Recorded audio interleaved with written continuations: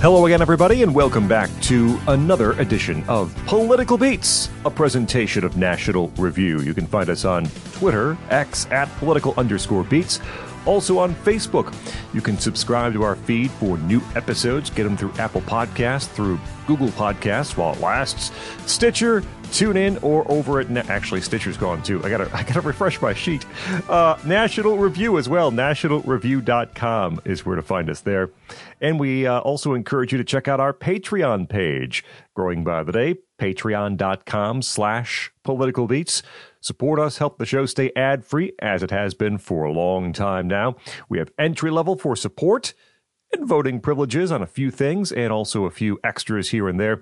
Mid-level for early access to all our main shows at a higher audio quality, you'll notice. And our upper-level best friends for early access, higher audio quality, monthly exclusive content episodes, remastered old shows, playlists, and much more. All of that at patreon.com/Political Beats. Now, the part of the program where we acknowledge and thank our supporters specifically, at least some of them, including new supporters since our last release, including Mac, Michael, and Jim Peterson, and some of our long-standing Patreon supporters like Don Walheim, Wendy Toriel, Jeff Peak, Adam Anderson, Matt Decker, Barton Vaughn, Sean Hackbarth, Norman Fleischer, Chuck Turner, and Perry Young. Thank you and the rest of you who support us over at patreon.com/politicalbeats. We can't do it without you. My name is Scott Bertram. You can find me on X, formerly Twitter, at Scott Bertram. My tag team partner standing by as always, and despite what you might hear, I promise you it is the one, the only, Jeff Blair. Jeff, how are you? Well, they tried to take me out of commission. They tried to put me on the shelf, Scott, but nothing doing.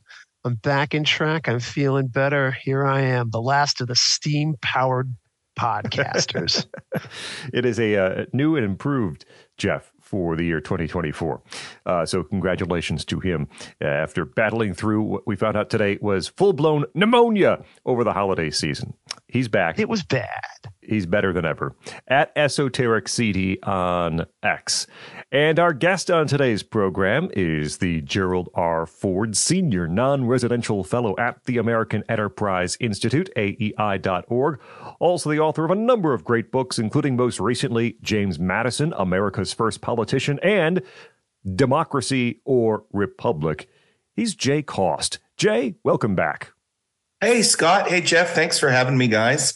Always happy to talk about the Kinks. Great to be here. And as we begin, there have been a few changes and a few new books since the last time we talked. So let people know what's been going on with Jay Cost. Yeah. Well, again, thanks for having me. So I've been writing books pretty much nonstop since 2011. And I don't have one I'm writing right now, and it feels kind of weird, to be honest. But I finished in 2021. I finished a biography of James Madison, kind of a nerdy biography, which fits because he was our nerdiest president. Finished that in 2021. And then I've been working for the American Enterprise Institute since 2018 and just bouncing ideas off and through them with reports and whatnot. And this year, just this fall, actually published a small book through them, like, as you said, Scott, Democracy or Republic. And it's based on a lot of the stuff that I had already worked on for them, just kind of reworked it and tries to answer the title question, what is this, a democracy or republic? So, and we should mention, since the last time we talked, you're a doctor, right? Dr. Jay Cost. Yes. But as I like to tell my students, I'm a fake doctor. So if you see me in an airplane and somebody's sick in an airplane, don't ask for me. I'm a fake doctor. If you're choking, Jay can't help you. I mean, I can't help you. That's right. Right. Maybe I can explain the politics of FAA regulations while you're choking, but that's about it. Helpful. Yeah. And Jay is back with us today to do something brand new. It's old and it's brand new. The first time ever on Political Beats, we are redoing an episode for a couple of reasons. And I guess before we sort of let Jay set the table on the Kinks, Jeff and I should explain why we're doing it. So we're, as I put it in the title, it's the Kinks Do It Again. This is part 1, and that's one big change from what we did initially. But the Kinks we did with Jay very early on in the show's existence. And for a number of reasons, it's a show that Jeff and I have always felt we could do better. We weren't ready for it yet. Yeah, to be perfectly honest, like it was early in our show. We didn't have the courage to like take an artist and say, well, this just requires more than one episode yet. Because we didn't really know how long the target episodes were even going to be at that point. We just thought that this one was an unusually long episode. Ha ha ha. We would learn so much about political beats in the years to come. So for years, like it just nagged at me. I remember going back and listening to it just once randomly, like it might have been 2018 or 19 or something like that. Like strolling my newborn kid around and kind of cringing every time I was like, there should be a discussion of this there. Where's the missing clip? And I think the funny thing is the first instinct we might have had was like, can we just try to remix this one? And then of course, the funny thing is that Scott didn't have the original master tapes to this episode anyway, so we couldn't do that. And that was when the idea was born. Someday we got to just do this one all over again. Life was clean, sex was bad, colored scene, and the rich were so mean. Stately homes for the lords, croaky lawns, village queens. Victoria was my queen. Victoria, Victoria, Victoria, Victoria.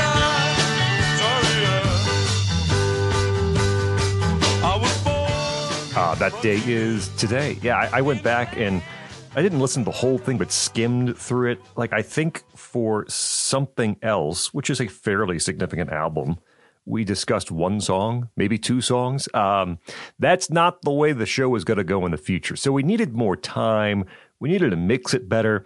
We needed more of Jay's time in the original episode. We didn't think it was going to go quite that long. Jay had to go pick up kids. We had to rush through the last, 5 years or so of the Kinks discography. It was just very jumbled at the end, and the time was right. It has been, if I checked my notes correctly, 7 years. My goodness gracious. Wow. 6 years, 7 years since we did the original recording for the Kinks. And now we feel, after 130 shows, we might have the format down the way we want it, and we can come back and tackle this again. So all of that is... finally, I feel like I know a little something about this band. I didn't really, before. Now I think I got a handle on them. All of that is preface to welcoming back Jay to the conversation and asking him to tell us why you love the Kinks, how you found out about them, and why other people should care about this music. And I should mention very quickly, this is part 1 of 2, so we are splitting this up and plan today to go all the way through Village Green Preservation Society. That's the plan. Jay, over to you. Yeah, well, it's interesting. I'm a big Kinks fan, obviously, and I got into the band through, really in a lot of respects, through the last album that we're going to be talking about today, the Village Green Preservation Society, which came out in 1968. But commercially speaking, that album was a total and complete dud. It's something that has been rediscovered since by, I would say, probably record nerds, of which I am one. But that's one of the things that makes the Kinks so interesting as well is because they had, and I would say probably still have, a huge fan base that was built not on the back of this amazing 5-star record that's really just one of the best pieces of music ever committed to vinyl of all time. I mean, they have that, but just their relentless touring in the United States in the 1970s built for them, really rebuilt for them an American fan base. And that, to me, is one of the really interesting things about this band, is that there's so many different aspects or faces or perspectives of this band that just kept reinventing itself. And never having gotten quite the commercial success that I think they probably deserved, they nevertheless carried on and have just left this fantastic discography for us to go and dig into. And it's just endlessly surprising and endlessly enjoyable. They're just wonderful.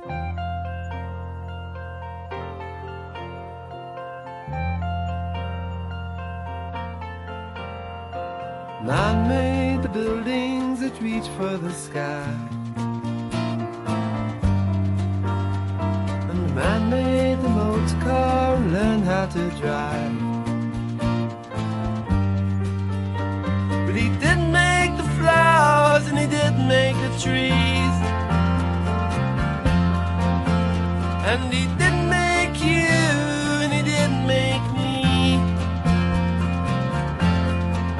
And he's got no right to turn us into machines. No, he's got no right at all, 'cause we are all God's children, and they got no right to change us.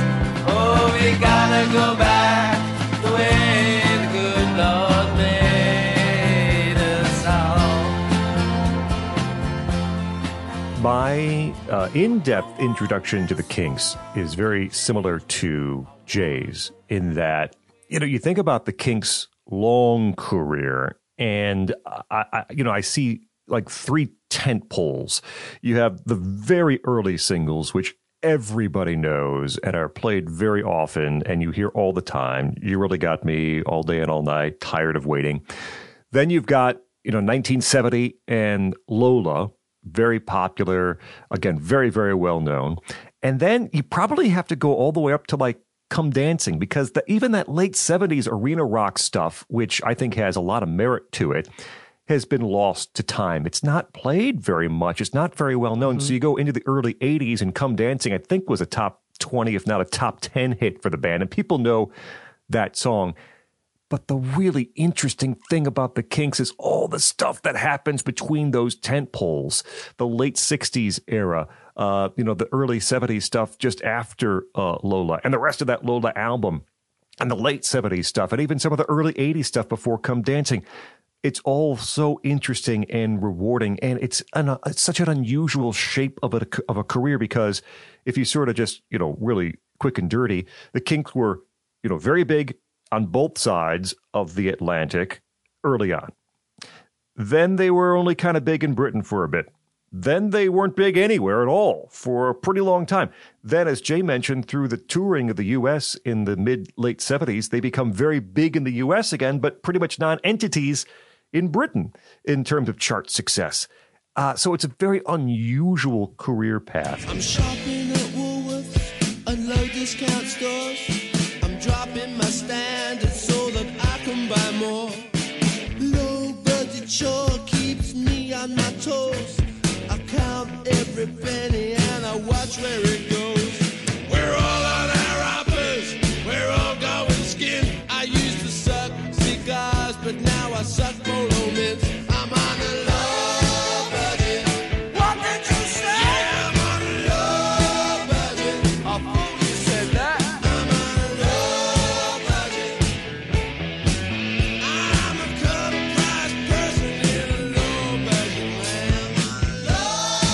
And getting back to my original point, my entry into the non-tentpole world of the Kinks was also Village Green Preservation Society. I've mentioned my college friend Zach Peterson a bunch of times during the course of our shows, and he's the guy who would take these cool records, CDs, and put them in my hand and say, "You've got to hear this. You like this. You're going to love this." And as I said, he gave me Big Star and gave me Love and gave me not Flying Burrito Brothers, but the Byrds and Sweetheart of the Rodeo. And he handed me Village Green Preservation Society and said, "You've got to hear this album." And of course I did, because it's one of the greatest. And so that's where the entry point happens, and you begin to explore the other albums that were not very good sellers. As Jay mentioned, these were total busts in terms of sales numbers. Most of these great Kinks records we're going to talk about didn't sell a whole lot at the time. They've been rediscovered over the course of many, many years. the dynamics of the band. It's one of those brotherly combination, Ray and Dave Davis, and much like other brotherly combinations in rock and roll, highly combustible at times, a lot of friction, which probably drives a lot of the great music over the years. At times, perhaps they were too British for the U.S. At times, they were too American for the U.K. Again, there's so many different shades and sides to the Kinks, but what remains is the high quality and at times just immaculate recordings of some of this music.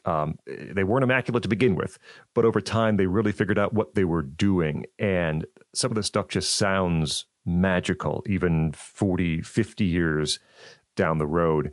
And I'm thankful for the opportunity. I'm thankful Jay's back. Thankful for the opportunity that we can go back and do it again. The days go by and you wish you were a different guy, different friends and a new set of clothes. You make alterations and affect a new pose, a new house, a new car, a new job, a new nose. But it's superficial and it's only skin deep, because the voices in your head keep you shouting in your sleep. Get back, get back, get back, get back. Back where you started. Here we go round again. Back where you started. Come on, do it again, do it again, do it again. Back where we started. So I guess the first thing I'm going to start by saying is I haven't gone back to listen to our old episode, in preparation for this show. And I was determined not to, because I realized that if I heard myself saying the same points that I'm going to make again, I'll cringe. So I have no idea if I'm going to repeat myself. I'm going to tell you the story, or at least try to see if I can even half remember when I first became aware that the Kinks were something else, that there was something else to the Kinks. Because, of course, what did you know about them when you grew up? You heard You Really Got Me. You heard All Day and All Night. You heard See My Friends If You Were Lucky. And, it was these very, catchy, immediate 60s oldies. You thought of them as oldies. I didn't think of those songs, even though there's a lot of aggressive rock energy in them. I didn't think of them in the way I thought of, like the Beatles, The Who, or the Stones. They were just sort of like, oh, they're part of like that early British invasion scene. And then only vaguely in the back of my head did it occur to me, like, that's also the same band that does that Sunny Afternoon song, which I kind of sort of knew out of the corner of my ear. And then I'm like, oh yeah, they also do Lola. Lola, where'd that come from? I knew that from a Weird Al Yankovic parody of all things. Well, I heard my friends really got in a mess, so I'm gonna have to leave Yoda, I guess. But I know that I'll be coming back someday. I'll be playing this part till I'm old and gray. The long-term contract I had to sign says I'll be making these movies till the end of time. Oh, with my Yoda, yeah, yeah, yeah, yeah, Yoda, yeah, yeah, yeah, yeah, Yoda, Yoda, yeah, yeah, yeah, yeah, Yoda, yeah, yeah, yeah, yeah, Yoda, Yoda, yeah, yeah, yeah, yeah, Yoda, yeah, yeah, yeah, yeah, Yoda. So I guess there were little hints that there was something more to the Kinks than just being that early 60s hits act. But they really didn't start to come to the fore for me until I picked up books and I started reading. And of course, one thing you can say about the traditional 60s rock critics and those guys, there's a lot of bad things you can say about them. But they really carried a flag for the Kinks, and it shows up in their remaining writings in a way that really, really motivated me. Everybody at the time realized that this was fantastic music that nobody was buying because it was so uncommercial. Particularly in America, they looked at the Britishism of the late 60s Kinks and thought, wow, what is that? I've never heard anything like that. And I wanted to hear something I'd never heard either. So what did I do? I turned to a compilation. And this is really my first experience with the Kinks. It's a 2-CD set I got called the Kink Chronicles, which to this day is still one of the most memorable compilations of all time. I'm not going to say it's the best because it's so quixotically assembled, with personal favorites and B-sides and weird selections of album tracks. But in terms of displaying a side of a band that I had previously thought was all day and all of the night, and then I hear what is this song? Victoria? What is the Waterloo Sunset? Wonder Boy? Polly? Mindless Child of Motherhood? I'm hearing songs and, Lola's on there. Great. I got the hit I was looking for, but nothing else I was expecting because this was like a window into a different world. There were those Royal Mounted Guards on the cover of the album. That really told you everything you needed to know about how this was you were taking a trip to Britain, to an different place, to not America, emphatically not America. And it was the most intriguing way to get into this group of all, precisely because those album cuts were so rare. The one that really intrigued me the most was this weird little clinkety clackety little piano based stomp called We Are the Village Green Preservation Society. I never heard anything like it. I couldn't tell whether they were being sincere when they were talking about how, God bless, China cups and virginity and all of this, or are they taking the piss? I had no idea. And it was the only song from the album that was on this set. So I was like, crap, no wonder. I mean, they're clever. The guy who made this was like a longtime fan, and he knew how to hook you. That one song made you just wonder what the heck else could be on this record. We are the Village Green Preservation Society. God save Donald Duck, Vaudeville and Variety. We are the Desperate Dan Appreciation Society. God save Strawberry Jam and all the different varieties. Serving the old ways from being abused. Protecting the new ways for me and for you. What more can we do? We are the Drop Bear Preservation Society. God save Mrs. Moss, good old Mother Riley. We are the Custard Pie Appreciation Consortium. God save the George Cross and all those who were wanted him. I bought Village Green. That record alone, just as you guys both have already mentioned, it clearly had a major effect on all three of us.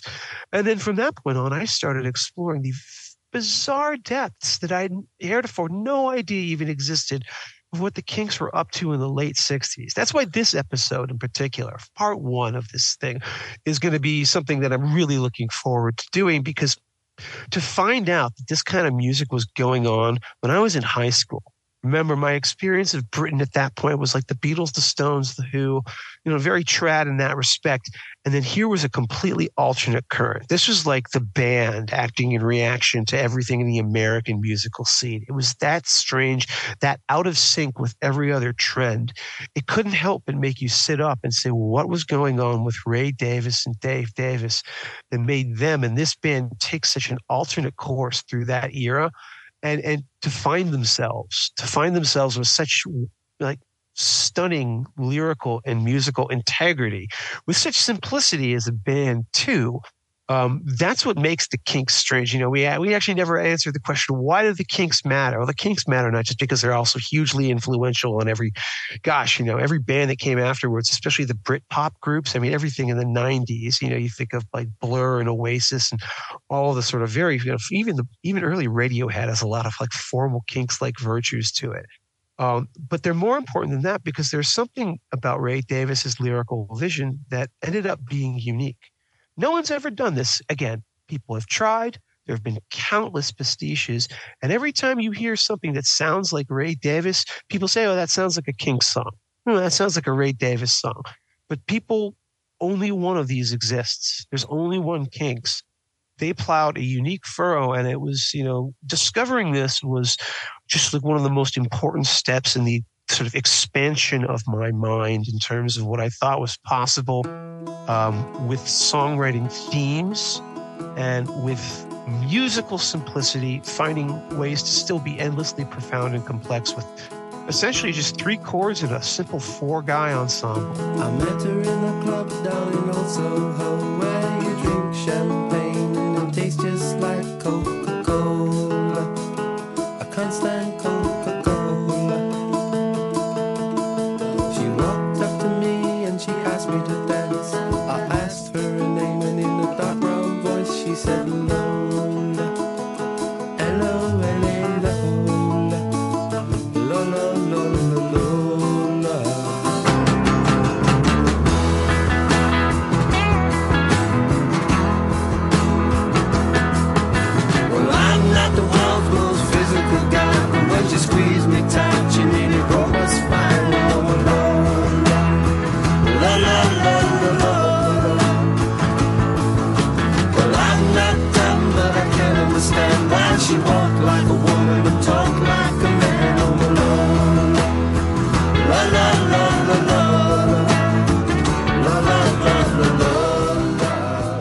Kinks turned out to be great in ways that you never would have anticipated from their debut albums or singles.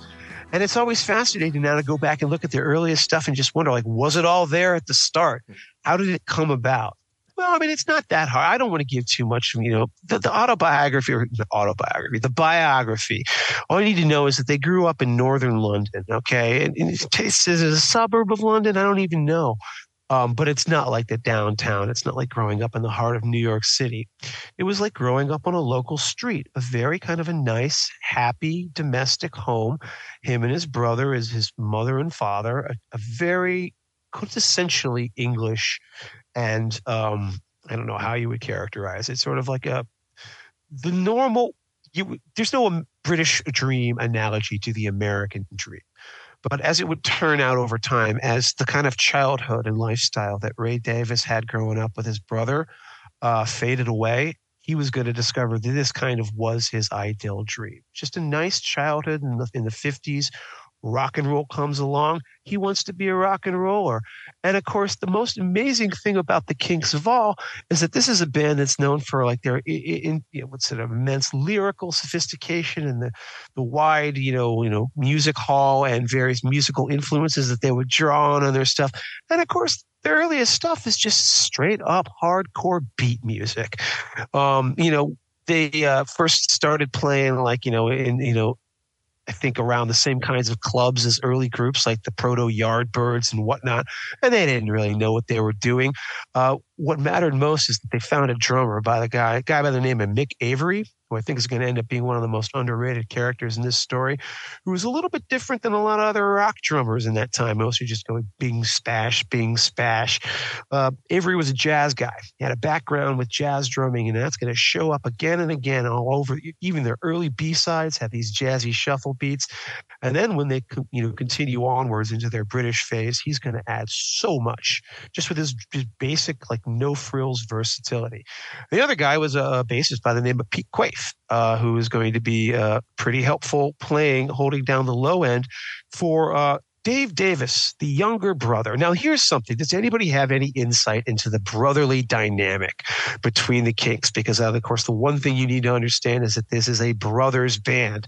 And like many bands with brothers, it has a lot of fraternal, harmony? A lot of fraternal harmony. Ray is the older brother. Dave is the younger brother. So that kind of angry, squabbling thing. And here's how Dave is younger, doesn't know how to write as well. He's learning. He's the lead guitarist. He could barely play his instrument, but he's handsome and the girls love him. Whereas Ray is the leader, but he's kind of awkward and gawky. You can just see immediately why these people started having fist fights on stage every day. Their first... because there's a lot of sibling rivalry between them going on. Their first single, they fell in with this guy, Shel Talmy, who's a producer on the scene, and I don't like him at all. He's the guy who also did early Kinks, early Who. But he did have a lot of studio connections, and he knew a lot of guys who could help out in the studio. Guys like Jimmy Page, who'd end up playing some second guitar on their early stuff, and also a fellow by the name of Nicky Hopkins. They took him to record those first few early singles, and I guess this is the beginning of the Kinks' career, just sort of stumbling and finding their way a record deal and then recording their first big hit, the one that everyone knows them for, Long Tall Sally. What do you guys think of the Kinks' debut?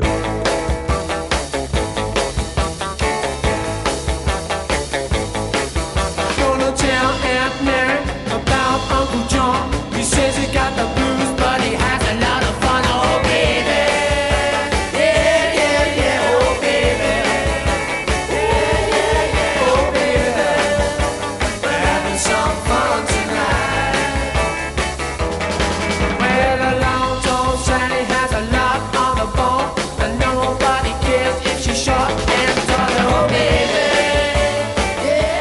I'd add something that I think that's with respect to their childhood growing up is that Ray and Dave were the youngest siblings in a very large family, and they were the only boys too, and that ends up looming very large in a lot of respects in Ray's music. Like the song "Come Dancing," for instance, is really a sort of a memory of his long deceased older sister who had become like famous kind of for the day at the dance halls, and she died suddenly.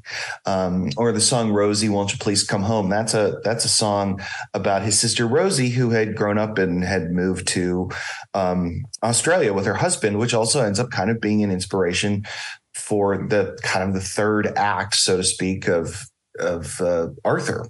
And I think the thing with the brothers too is that Dave was especially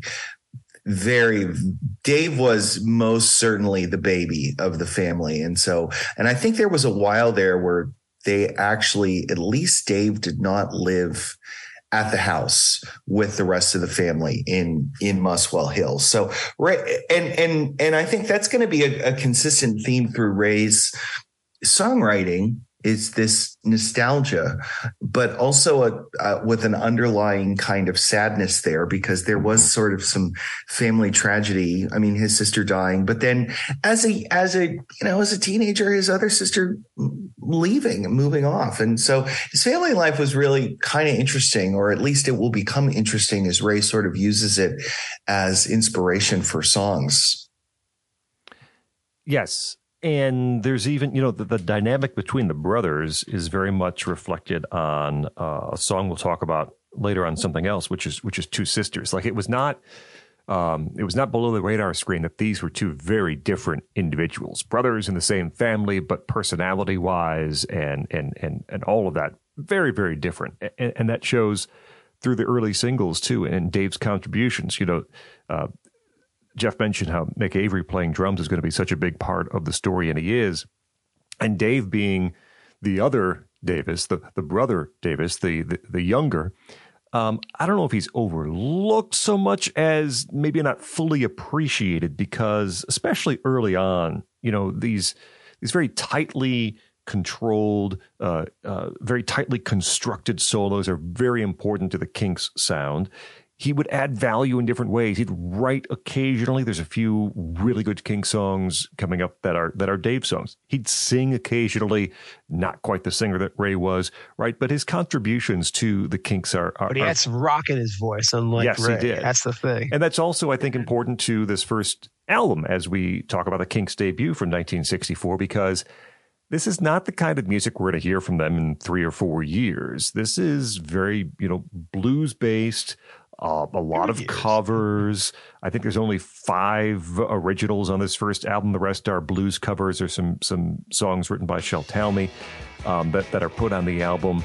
And, they're pretty simplistic. Well, I don't need you, honey, 'cause things just ain't the same.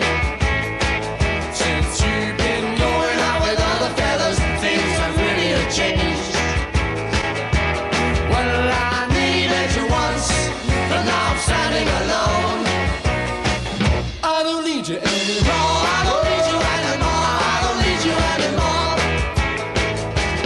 If I ever lost you, then I would surely have died.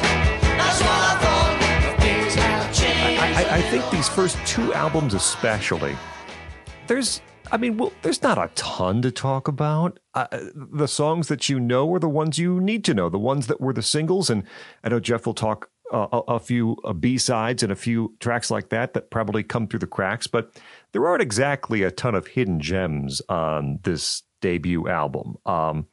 There's echoes of other songs, right? You can tell where the influences come from and how they're listening to this band. And, So Mystifying sounds a lot like It's All Over Now from the Stones. A few tracks early on in which the feel and the flow sort of is taken from some Stones songs. And it works vice versa down the road too. The Stones take some cues from the Kinks as well.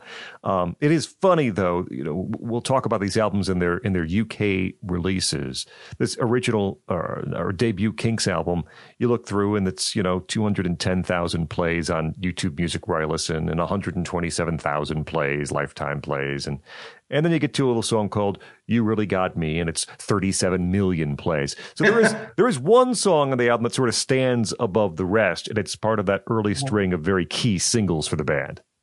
Well, the story of that one is interesting. So, they put out Long Tall Sally. As you can imagine, the Beatles weren't exactly breaking a sweat with that, right? It's like a very kind of goofy, awkward cover version.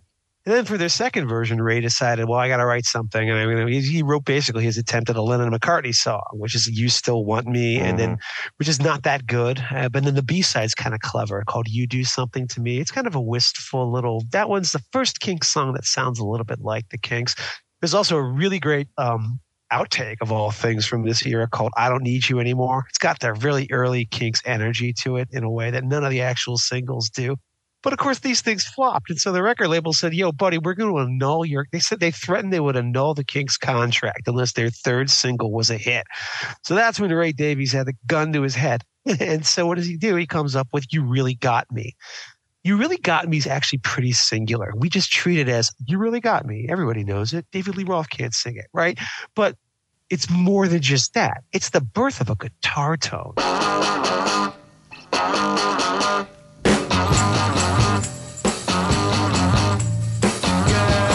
You really got me going. You got me so I don't know what I'm doing.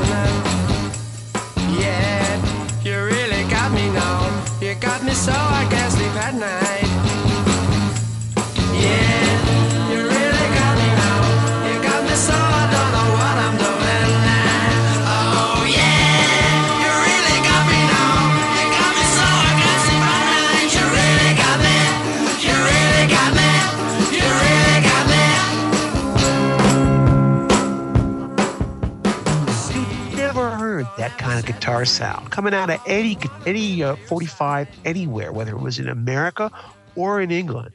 That was something that where the Americans were like listening to what the heck it was coming across the pond and thinking, well, the British have stolen a march on us once again, because the slashed guitar sound and that guitar solo, I think apparently Dave Davis, took his amplifiers and just cut them up or something like that to get a lot of distortion and roughness out of it. That's an amazing little evolution, just a little milepost, in the sonic evolution of rock and roll. And the irony, of course, is that this is the legacy the Kinks were going to end up going on to repudiate, of all things.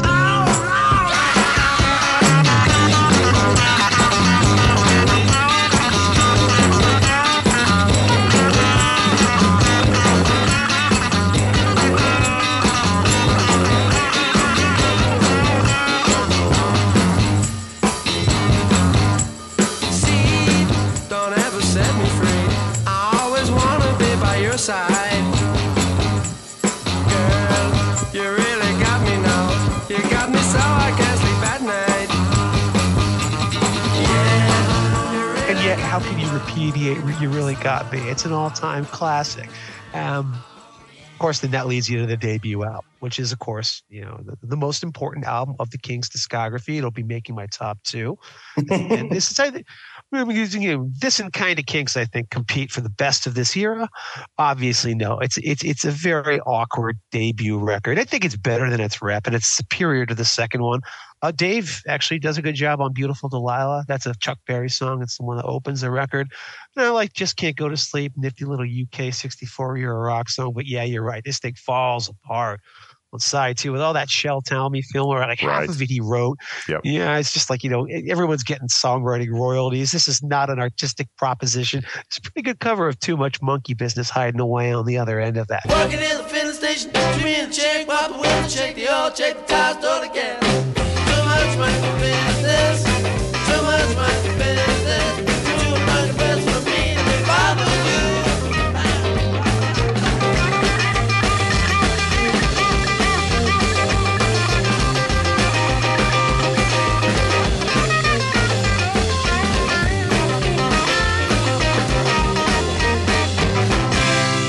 But yeah, I mean, what do you do? What's interesting to me is to judge this record basically compared by its peers at the time. So what were the Beatles doing in 1964? Well, A Hard Day's Night. Good luck, buddy. They're light years ahead of everyone else. What were the Rolling Stones doing? Nothing. They didn't even have an album out yet. They had singles. What were the Who doing? Nothing. The Who didn't have an album out. They had singles in 1965. It's easy to forget how early on the scene the Hollies, you see, I was thinking the Hollies are the only other band that had an album out this time, and it was not good. Okay. The Kinks were actually one of the first movers, which is one of the reasons why their early two albums are so awkward. A lot of these other classic British invasion bands that we think of really hadn't even bothered to find their footing and put out real records yet, not until 65. So yeah, the first Kinks album, other than You Really Got Me, I mean, it's not exactly that great. But then again, it also does have Stop Your Sobbing, which, I've always liked this one just as much as the Pretenders version, even if ultimately Chrissie Hynde, I guess you can say, does make that song her own. It's really interesting, that sort of moment where a rock band or anybody, I mean, if you read any kind of biography, there's a moment where the subject of the biography becomes worthy of a biography. Like, why are you reading about this person? Why are we here? Right. Why are we here? Right. And we're not there because of Long Tall Sally. Right. But when you listen to You Really Got Me, and like you said, Jeff, I mean, the song has been played so many times that it's easy to sort of just forget how crazy innovative it was. And that's why we're there. It was a song that they end up walking away from. I mean, if you listen to that song, and I told you, if you didn't know anything else about the Kinks, and I played you that song, and then I told you this band would go on to be one of the biggest rock bands of the British invasion, you'd probably think, oh, they invented hard rock. And that's right. what you would say it makes sense, but you would never know how they made it. Right. Right. You're so wrong. You'd think, oh, they're like the band you would go on to describe it, be like, no, that's Cream. That's not the Kinks.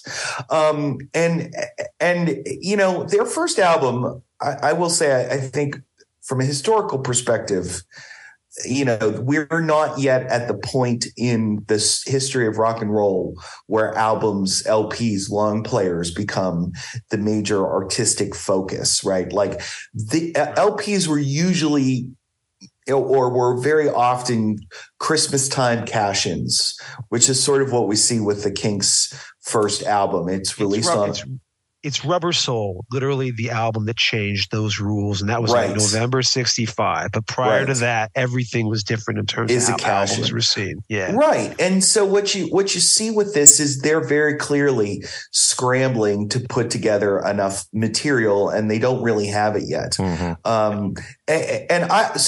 A couple comments. I love Ray's version of Stop Your Sobbing. And I think if I was going to say, okay, well, this is the thread through which the Kinks this is the thread that they're going to follow or whatever. If you listen to the lyrics of You Really Got Me, you want to think, oh, this is a Beatles lyric set to a hard rocking guitar riff, but it's not. Like, the main character in You Really Got Me is not well. He's not in love. I mean, he is in love, but he's like obsessed. And there's also a little bit of codependence in there. There's insomnia. It's just a kind of person who's got issues. And that is something that Ray's going to end up exploring in depth in the future. Also, I think the same with the song Stop Your Sobbing, which is a very, in my notes when I was writing, I was re-listening to their discography, I wrote that it's a kinky lyric with a kinky delivery. Like, that's sort of a well-named band is that they're just not kinky in a sexual sense, but just a little off. There's one thing you gotta do. Still want you. Gotta stop sobbing now. Yeah. Stop it. Gotta stop sobbing now. It's a little tear that falls from your eyes. Makes me want to take you in my arms and tell you to stop all your sobbing. Yes, it's time for you to stop all of your sobbing.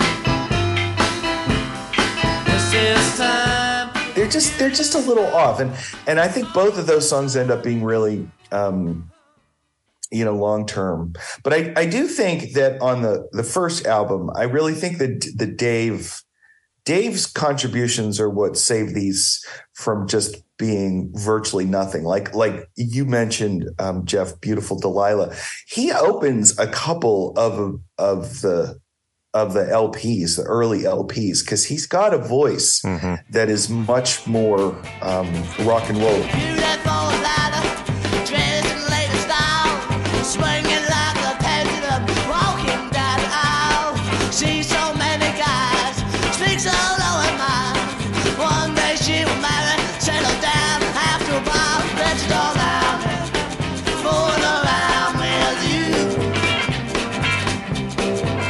When it's so tantalizing, you just can't picture.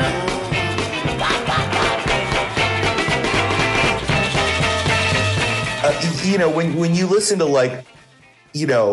Ray do Bald-Headed Woman, it's like, well, if you're going to listen to a British Invasion band do Bald-Headed Woman, you listen to The Who. Or if you listen to Ray's version of Got Love If You Want It, you don't listen to that. You listen to the Yardbirds. I mean, this is just not where he is going to go. But it is interesting, though, that Dave is really, really interesting, not just as a guitarist, but also as a vocalist in the first couple of years. No, I completely agree. He's going to really pull that trick off fantastically on the third album, which we're going to get to in a moment. But before we go any further, does anyone want to talk about You Really Got Me's European tour, by which I mean, of course, All Day and All of the Night? The follow-up, of course, what's the rule? You got to hit single. You got to hit a single that's just taking over the charts, both in America. What do? You write the exact same thing. And that's All Day and All the Night. I've never heard a song that so obviously sounds exactly like You Really Got Me. And I don't mind. I actually prefer it, if you're going to ask me.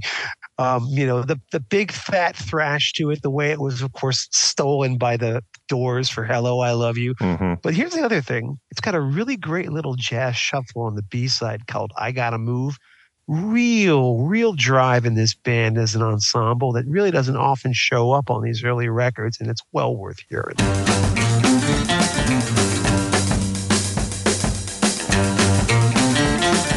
I don't wanna get left behind. Gonna love my baby all the time. I don't wanna get left alone. I gotta move on down, my baby's home. And if my baby isn't there, I wanna fill my gap and comb my hair. Gotta move. Gotta move, gotta move, gotta move.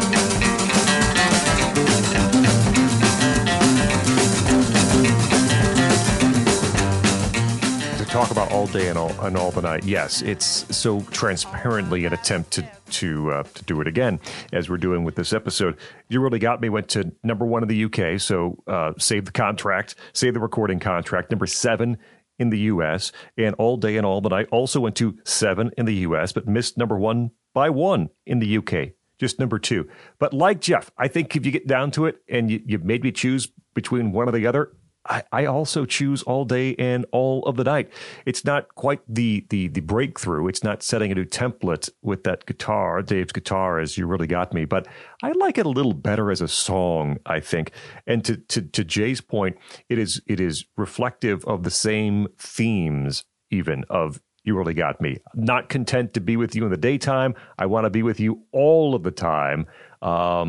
You and me, I believe that You and Me last forever. Not concerned about what you think about this. It's my belief. So, that same sort of obsessive theme is reflected in All Day and All the Night. I love the solo. Dave's solo from this track is outstanding, and it's slack toned way he sings it too makes him sound somewhat obsessive. Like, I believe You and Me last. He almost sounds like a zombie. Mm-hmm. Like he's coming for you in a very weird way. Yes. It's like hilarious. Yes. Or under the influence and in some sort of way. I believe that you and me last forever. Oh yeah, all day and night I'm yours, leave me never. The only time I feel alright is by your side. Girl, I want to be with you all of the time, all day and all of the night.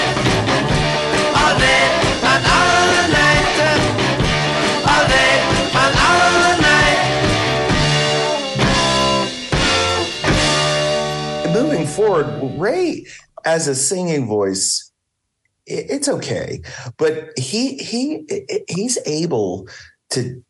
He does all sorts of things as a vocalist that He's are expressive. Yes, and like what you just said there, Jeff, like where he sort of slows down. I believe that like a zombie or robot. He'll do stuff like that all the time to like give an expressiveness that the range that he can hit otherwise cannot accomplish. And to me, that's another aspect of like, even though they're going to be moving away from this hard rock, which by now has kind of become a formula, you can still kind of see, oh yeah, there they are. Like it's interesting also to sort of like look back at these songs and sort of think like, that's what they took. Like, that's what they didn't take hard rock away from this, right? Like, which you'd think that they would do.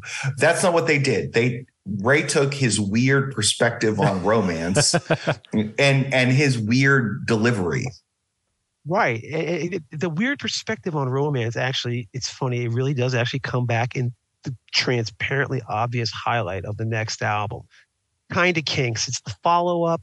They basically, as Scott said, we take them as a pair. They really do feel this way. And I got to say, it's worse than the debut. The debut is no great shakes. This one is got some really dire covers. And I think it's really telling that the best song on the record is an outtake from the debut, which is Tired of Waiting for You. That was recorded at the same sessions as You Really Got Me. And it was just a question of which one was going to be the first single. So they held this one off. And that one is Another Side of Ray Davis. Now, this is the first time you hear something like this. This is a song you could hear going forward in the Kinks' career. There's something about the haltingness, the sort of surliness. I'm so tired. I'm so tired of waiting for you. And then there's that middle life where he just says, look, it's your life and you can do what you want, And he doesn't even seem very committal. He says, but please don't keep me waiting because I'm so tired. It's a strange song when you realize it. We think of it as a Kinks classic and from this early phase, but this right here, and thank God, because it's the best thing on this album, which is otherwise pretty much garbage. In fact, actually, I have more fun making fun of it than talking about its good sides. Kind of Kinks has Tired of Waiting for You, which is, even though it goes back to those earliest sessions, that's the part of their early singles that you can hear as part of their legacy for the rest of their career. I was a lonely soul. I had nobody till I met you. But you keeping me waiting all of the time. What can I do? It's your life, and you can do what you want. Do what you like. Please don't keep me waiting. Please don't keep me waiting. Because I'm so tired, tired of waiting, tired of waiting for you. So tired, tired of waiting, tired of You can really get a sense too of how the record company is pushing them, right? Yes. They released Tired of Waiting for You as a single in January of 65. So like after Christmas, but keep them in. And then they're already releasing Kind of Kinks by March. Like there's just such a grind for these bands. And Lennon and McCartney could keep up with it. Jagger and Richards, I think, had such a great, being the first couple albums that they could not keep up with it in terms of. They had an R&B like songbook that they could fall back on and develop it. It's different. Yes. They didn't have to always do original. They didn't even come out with original album until Aftermath in 66. Exactly. And you can just sort of feel like Ray, by this point, Ray's written like 5 good songs and they've all been like, that's but I will say, one thing that stands out on, for me, again, Dave, I think insofar as this album works, Dave's wielding a lot or holding it up a lot, but Big fan of Naggin' Woman. Yeah, I like that song. Gosh, it's awful. But you know what song I really do? I has always resonated with me is Nothing in the World Can Stop Me Worrying About That Girl. Which Sure. Wes Anderson took that, and I'm not a big knew Wes Anderson, his first three movies, Bottle Rocket, Rushmore, and Royal Tenenbaums, Yes. Where he was still like grounded in reality, I think, as opposed to these set pieces. But he takes that song and he puts it to this In Rushmore, right? Yeah, it's Yes. in Rushmore. The pool It's this scene with scene Bill of Murray. like Yeah. Bill Murray, and just this incredibly expressive scene of like Bill Murray's spiritual like emptiness. And I mean, it's a funny scene, and it like, and for me, like, you know, Wes Anderson just like pulled everything that song has. And I really think like that song is in a lot of respects, again, pointing towards the future. Like when you take the guitar, which is just this nice soft acoustic guitar, and the voice, which is Ray sings it in a very soft voice, a soft kind of melancholy voice, and the lyric itself, which is once again another romance song where the entire plot is the interior mental state of the protagonist of the song, which is just not what, you know, romance songs are supposed to be. So that's the other song on that album that I really like. Tell me, who can I turn to? Just who can I believe? I try to put her out of my mind. She'll only cause me grief. But I love that girl, whatever she's done. You know it hurts me deeply. 'Cause there's nothing in this world can stop me worrying about that girl. I know she's been with other fellas. Why she keep on lying? It hurts me so I love that when song she too. says The point I'll make about Nothing in This World is one that will pop up again in the future, in which you have this very sort of light, languid sort of song with these very darker, foreboding either riffs or chords that sort of tell you that not everything is right. And that's very clear in Nothing in This World. The other point I was going to make, and Jay sort of jumped me, is with Wes Anderson. You know, something cool about the Kinks, for probably all of us, you know, you had to work to get into them. You had to work to find this stuff. The albums didn't sell. They weren't readily available at, you know, used CD stores.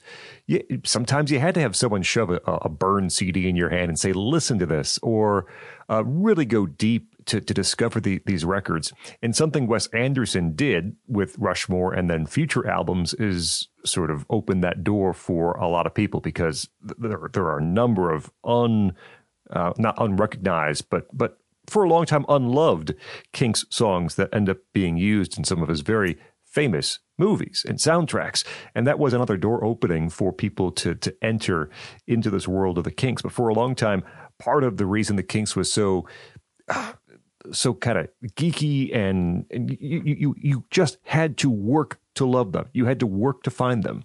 And that was part of the attraction, I think, in some ways. The second kind of Kinks record, and yet Jay mentioned this is Rush recorded. You know, the songs were done very quickly, and there's only a couple things I think I would mention. I don't like their cover of "Dancing in the Street." You know, It's really bad. By and large, I don't think they're a great cover band. You know, their early success were Never all had with it. right. Their early success was all Ray originals, and the times they sort of dabble into these covers, they're not great. They're really great at playing their own music. The other two tracks from kind of Kinks I would mention is Come On Now, which was the B-side of Tired of Waiting for You. That's a good track with some good energy. I don't know if this is the exact B-side or a different recording, but the version on kind of Kinks is still good. That's and then the B-side. It's the straight. That's okay, the one. straight B-side. And then the other one I think is so long, because there are some echoes here of Nothing in This World in terms of the way it sounds, and there are a few things to sort of push us into the future. I think lyrically, there's a reference in So Long to "Got No Time for Muswell Town, Gonna Look Around Now," which is something you might do before you return and say, oh, this really was great. You know, this period of my youth, which we're going to get into here very quickly. And he says, the day I've seen everything, I promise to return. And again, he will return very, very soon. Ray will return very soon to this idea of the way things used to be. That's the good way. That's the perfect way. It took him basically only a year touring America to realize that. I've seen enough. Yeah. I'm back. So those are the other two tracks I'd mentioned. Got no time for my small town. Wanna look around now. My old town was good to me, but no. Guess I'll say so long now. Don't even say a word. I'll turn my back and walk away, but on the day that I've seen everything, I promise to return. So long, now I'm on my way. So long, see you all someday. So long, now I'm on my way. So long. Let me just add too. I really like the last song, "Something Better Beginning." I mean, that was like what I was going to say. Yeah, the guitar hook is amazing. The lyrics are kind of meh, but I will say the phrase "something better beginning," it's really alluring. Like, ooh, what does that mean? That's just as a song title. It's just like, and it's a question. It's not a statement. Is this the start of another heartbreaker? That's a good point. Yeah. I walked you home in the night. The moon shone bright as we walked hand in hand. I had known this joy once before, but it came to an end just as it had begun. Each step that I took with you brought one thing closer to my mind. Is this the start of another heartbreaker, or something better beginning? Something better beginning. Something better beginning.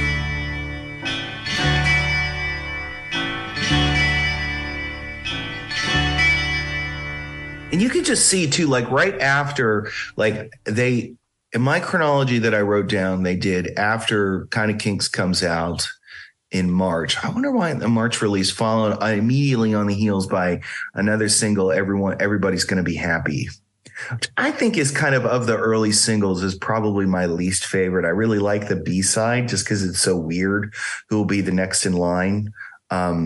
It's a song about the band's energy. There isn't any kind of melodic hook in it the way there are in all the other famous Kinks singles from this era.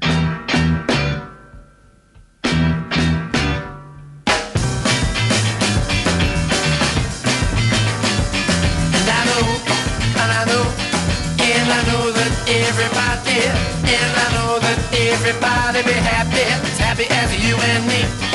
'Cause I know. Come on, baby, let me tell ya all the things I wanna say. Come on, baby, let me tell ya all the things I wanna say. And everybody's gonna be happy, which means you and me, my love. Everybody's gonna be happy, which means you and me, my love. And I know, man, when I see you walking down the street. By the way, here's the other thing you have to point out. So what's actually happening to the Kinks during this period? It's middle of 1965. They don't actually put out any albums until the end of the year. But what happens in between? Well, isn't that a story, my friends? Because the Kinks go to America. And, every other British band seemed to go to America and like, well, what do? You go, you play your shows. There's a lot of shrieking, screaming teeners. You get on your plane. You make sure the stage doesn't get invaded. How hard could it possibly be? How hard could it possibly be, beloved British rock group, to go in there and not get a lifetime ban from performing? Because that's what the Kinks somehow managed to do. The Kinks, of all people, we think of the Rolling Stones, think of the drugs and the sexcapades and all sorts of crime that they must have been up to in their days. How did the Rolling Stones somehow manage to dodge a performing ban? But the Kinks somehow got blocked from performing in the United States for 5 years on the basis of what they ended up doing in mid-1965 in the United States. I've never heard a great explanation as to what happened here. Short version, though, basically is that Ray and Dave Davis were willing to fight on stage in only the way that brothers can fight on stage, where they just don't think there are any stakes because it's the same damn fight they've been having at home for the last 10 years already anyways. I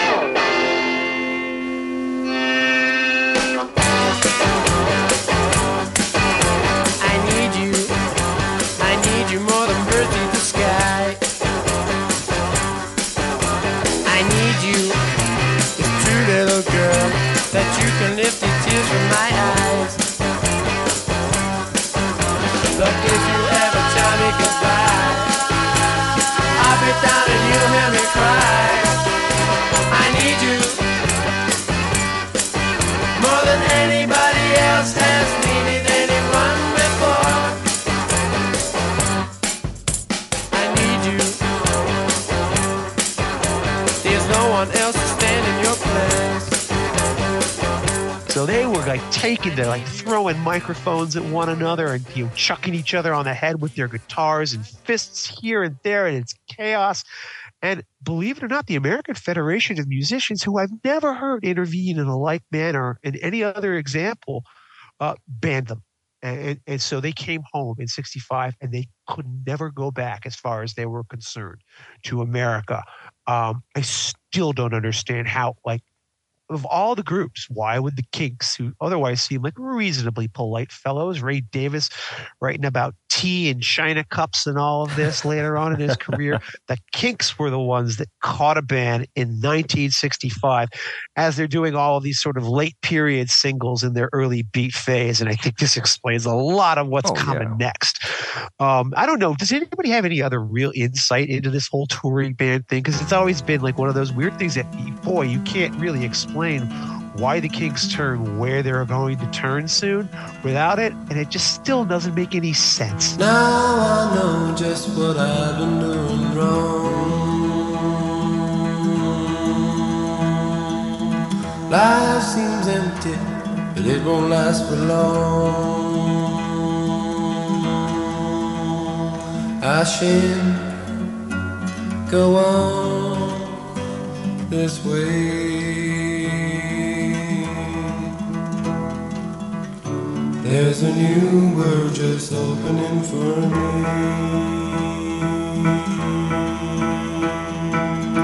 Been a lie, but then I could be lying now.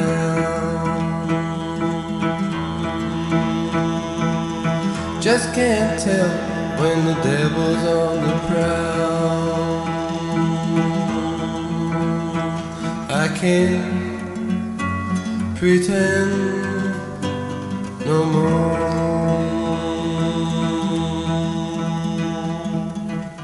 There's a new world just opening for me.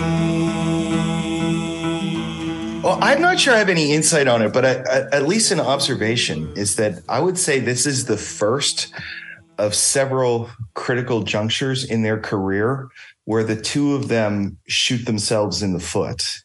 They are spectacularly successful at doing that. Actually, I'm kind of reminded of the other band that you guys had me on to do, the Black Crowes, these two brothers who never get along with each other.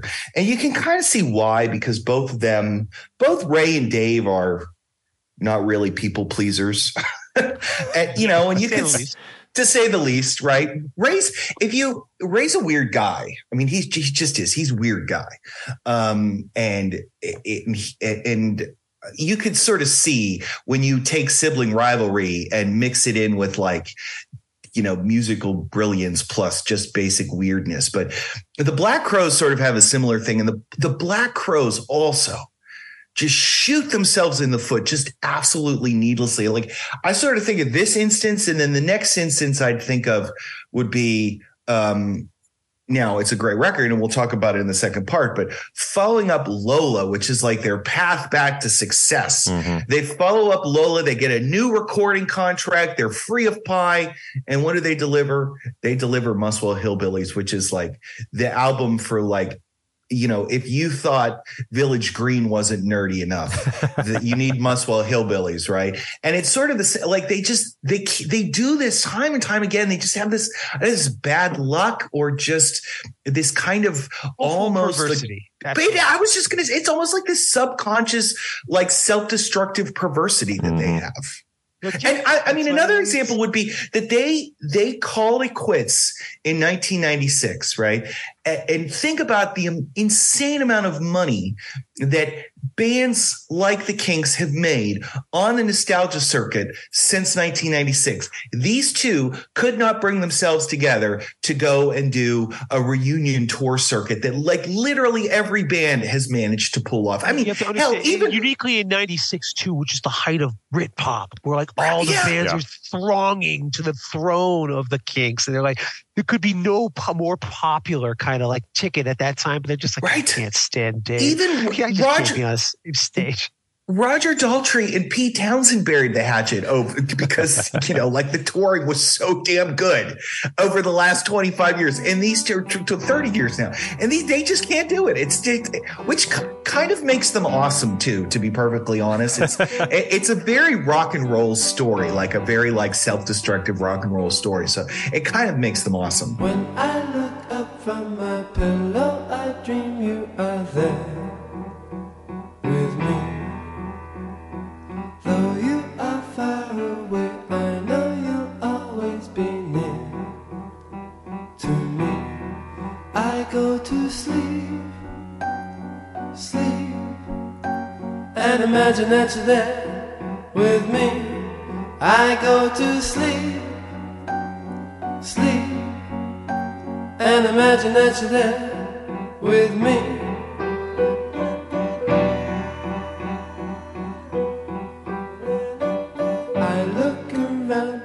So this takes us through this mid-period of 65, and it's the last part of, like, I guess you'd say, like, the power rock Kinks. Great singles here that we should at least mention before we move on. Like Set Me Free, which is, again, very much a Ray Davis kind of a Kinks kind of a rock song, because it's much more melodic and angular and based around this very kind of snaking, winding its way sort of a melody. But then its B-side is I Need You, which is just straight up fire. See My Friends is another one that, again, doesn't get as much credit as it deserves for introducing those weird Indian modalities. You know, See My Friends Failed Across the Water. All that stuff doesn't have any Indian instrumentation or anything like that. But Davis was very clear is that a lot of those sounds did come from like sounds that he was hearing in London, you know, on the streets, and, you know, these instruments, basically stuff coming back from India that was intriguing both him and, of course, working its way into the music of other people at the same time.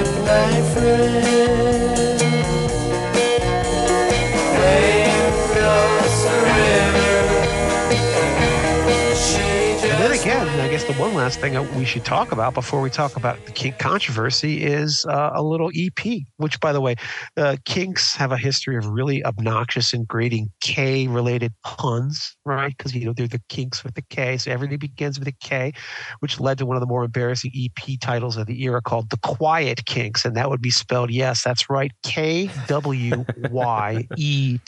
Quiet Kinks. Why should you care? Well, there was one little song that was just packed away at the end of it that wasn't intended to be anything other than just an EP track to fill some time during a period where they were getting banned by the American Federation of Musicians. Something called Well Respected Man.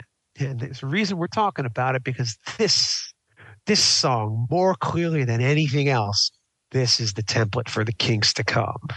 An acoustic guitar, Ray Davis giving you a little character sketch about a very well put together guy who gets up in the morning and gets all of his stuff together, and he's also just been completely made a fool of by everyone in his life. Mm-hmm. But he's a well-respected man about town, doing all the best things so conservatively.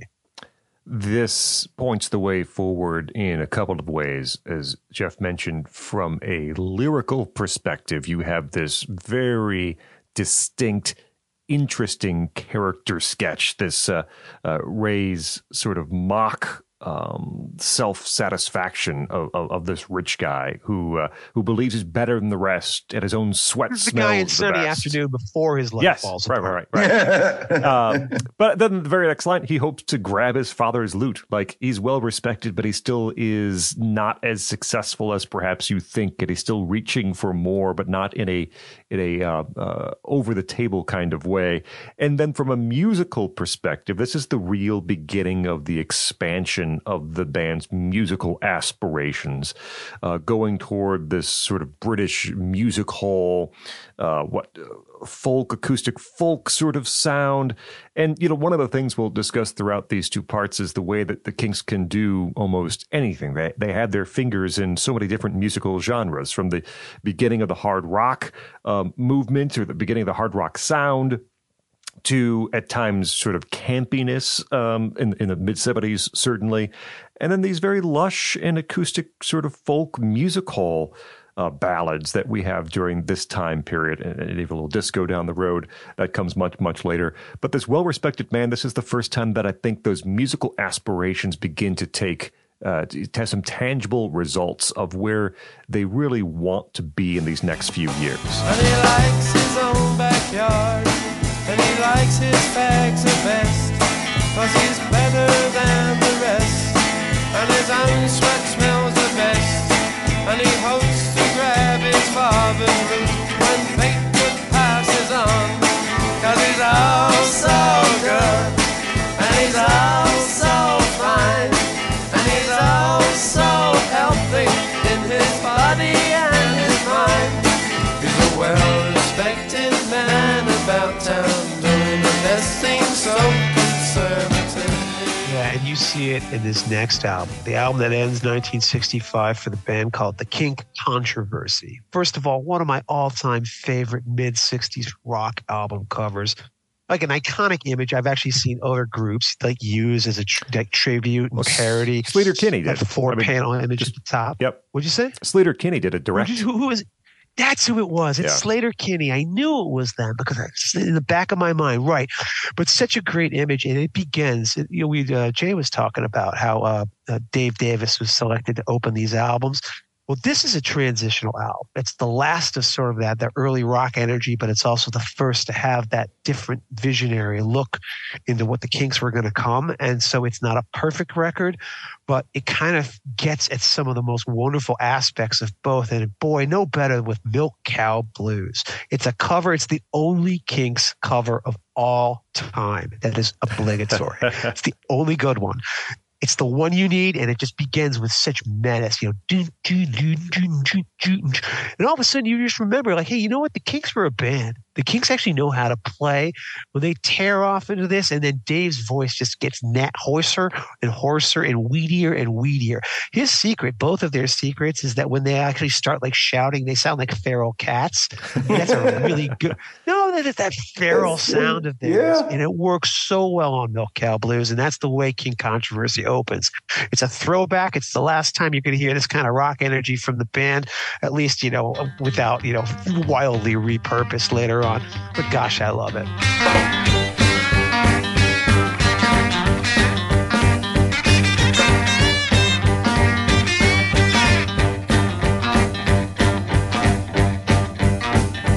Well, I've tried everything to get along with you. Well, I'm gonna tell you what I'm gonna do.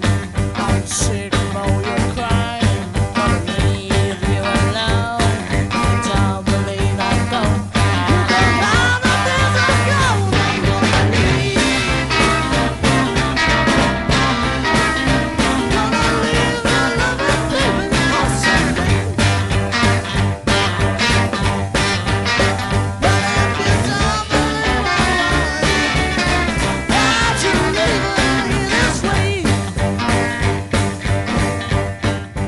a few thoughts for you on just the combination of kink controversy and well-respected man.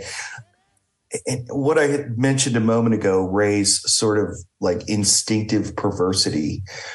I think we're starting to see it here, where this is the period where you sort of see Ray focusing on England more. And, you know, their commercial appeal in the States begins to decline in no small part because they can't tour in support of anything, but also Ray's musical and lyrical sensibilities are just becoming, I think, more English than You Really Got Me, which is just sort of just a guy who wants to have sex. I mean, that's a universal sentiment, right? These are much more English. A well-respected man is very English. It's a song about an Englishman. And I think a couple thoughts for you guys on this. The first is the historical context. So where are we in England at this point? So it's 1965. So it's been a generation since the end of World War II. England has more or less been rebuilt, and the youth in the 60s, I mean, the Who sort of get into this with the mods is the young people of the 60s are really sort of interested in conspicuous consumption, having been freed of the burdens of the war and also the rationing and all these things that even continued after the war, and London having been rebuilt. This is, you know, if you think about like Swinging London, that's where this is coming from. This is an England that has emerged on the other side of World War II with post-war prosperity that hasn't yet sort of degraded into the Stanley Baldwin, you know, period of the 70s where you get stagflation everywhere. And what is interesting about this is that a lot of this is going to drive like the Beatles, I think. Like Norwegian Wood is a good example of that. That's a song about a guy who's just at a girl's apartment because he can be. Because, you know, it's London in the mid-60s. You know, it's Tuesday night, but we have money and we're not working, so let's just go smoke some weed and just get high. And, you know, of course, because it's got the, you know, weird ending at the end, or not weird, but just a twist ending. But what's interesting about Ray here is that Ray is not a fan of this. And you see this sort of coming in a couple different directions all around the same time. So like Well-Respected Man is his shot at the British professional class. And it sounds like you could say, okay, well, this is sort of like a youth. This is a shot at the establishment that the youth will appreciate because, you know, he does the best thing so conservatively, you know, like you'd sort of think, okay, all right, so that's fine. But, you know, they followed up, right? Kink Controversy is released once again right around in time for Christmas. Yep. And then right after Christmas, Dedicated Follower of Fashion. That's a shot. Really kind of a shot at his own audience, right? It's a shot of this conspicuous consumption, and it's also, and it sort of falls into place with, in a weird way, it falls into place with Well-Respected Man, because these people are just they're in a herd mentality. They're not being actually being individuals. They're all just sort of they're just followers.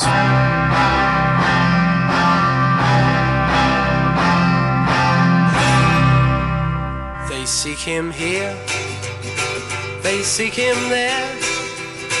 His clothes are loud, but never square. It will make or break him, so he's got to buy the best, 'cause he's a dedicated follower of fashion. And when he does his little rounds round the boutiques of London town, eagerly pursuing all the latest fads and trends, 'cause he's a dedicated follower of fashion. Oh yes he is, oh yes he is, oh yes he is, oh yes he is. Thinks he is a flower to be looked at. And then meanwhile, Jay, where is Ray? Where is Ray Davis? He's on an island. I'm on an island. He's on an island. And I've got nowhere to run because I'm the only one who's on the island. And guess what? so happy to be on that island. Right. That song, by the way, that's my favorite song on the King It's Controversy. a great song. It's the pivotal song. That and Where All the Good Times Gone are the two pivotal lyrical songs on this They record. are. But So I'm on an island. It's just like, this is like, the island could be Britain or it could be like some random isolated place. But he's just never sounded more thrilled to be all left alone. All he needs is his girl. Bring my girl and that's it. I don't need anything else. I'm on the island.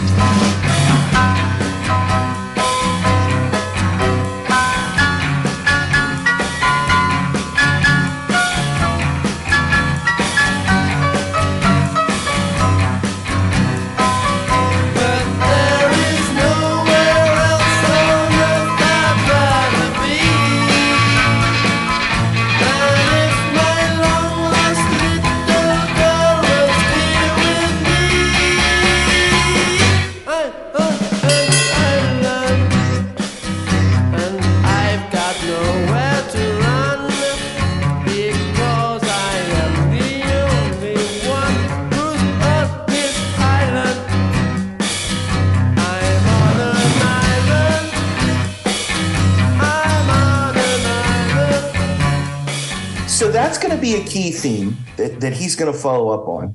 And a lot of like Ray's songs is going to be all I need is a sunny day or some nice weather, right? The island could be Australia because at the end of Arthur, the third act of Arthur goes off to Australia, which is supposed to be nicer. So that's one of this sort of escapism, like a physical escapism.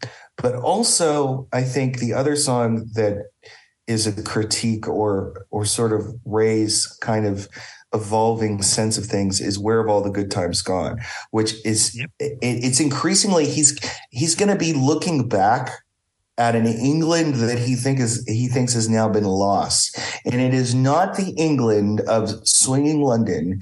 It's not the England of conspicuous consumption. It's not the England of his record buyers. It's the England of small country towns and villages, and it's the quiet country life. And, even that for Ray is perverse because one of the things that all of these British rockers like to do, as soon as any of them got any money, they'd all want to get a country house in the like they all wanted to live like the house in the country in a big sports car. It's the classic line from the next album. Yeah, but like Mick and Keith and even Brian Jones, or like the Stones do this. George Harrison does this, of course. They'll want it like the ideal life is to live the life of a country gentleman on an estate. But even Ray, that's not Ray's vision. Ray's vision is like community life in a small English town. It's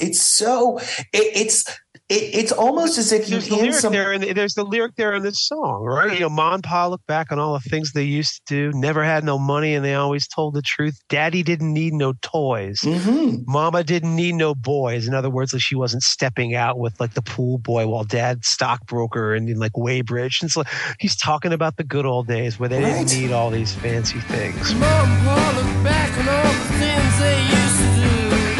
Didn't have no money and they always told the truth. Daddy didn't have no toys. And Mommy didn't need no boys. Won't you tell me where have all the good times gone? Where have all the good times gone?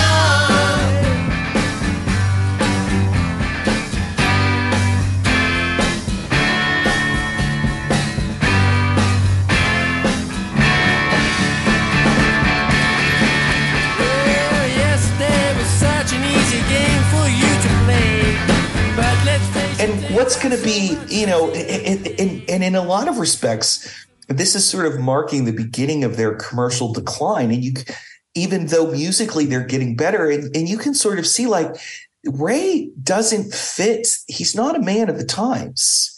This is not his time. And he's just in the songs, his best songs are usually going to be songs that are critical of the times, which I think is one reason why we're talking about them today, because they're timeless is really what they are. He's not involved in this sort of, conspicuous consumption. He's a critic of it. He's a critic of the aspirational, this sort of everybody fall in line and you'll get yours when, just do what everybody else does and you'll get your piece of the action soon enough. And Ray's just sort of sitting outside of this, looking at it and judging it. And he's doing it in that way, the sensibility in which he could just cut it to pieces and just by telling a little story. It's amazing. Jay has done a phenomenal job of summarizing Kink controversy as far as I'm concerned. You guys both mentioned I'm on an Island, which, yes, is, I think, the best song on Kink controversy. This is one of those songs. This is the note that I had that, some of these very early Kinks songs they're no real remasters or the original tapes are just so in such poor shape that you can't get that fidelity that you need. And I wish we could with I'm on an Island. It's so good in the way it is right now, but I think we would be able to hear even more. The piano's a bit murky in places in that mix, and I don't know if we'll ever hear anything that will sound better than the version we have currently.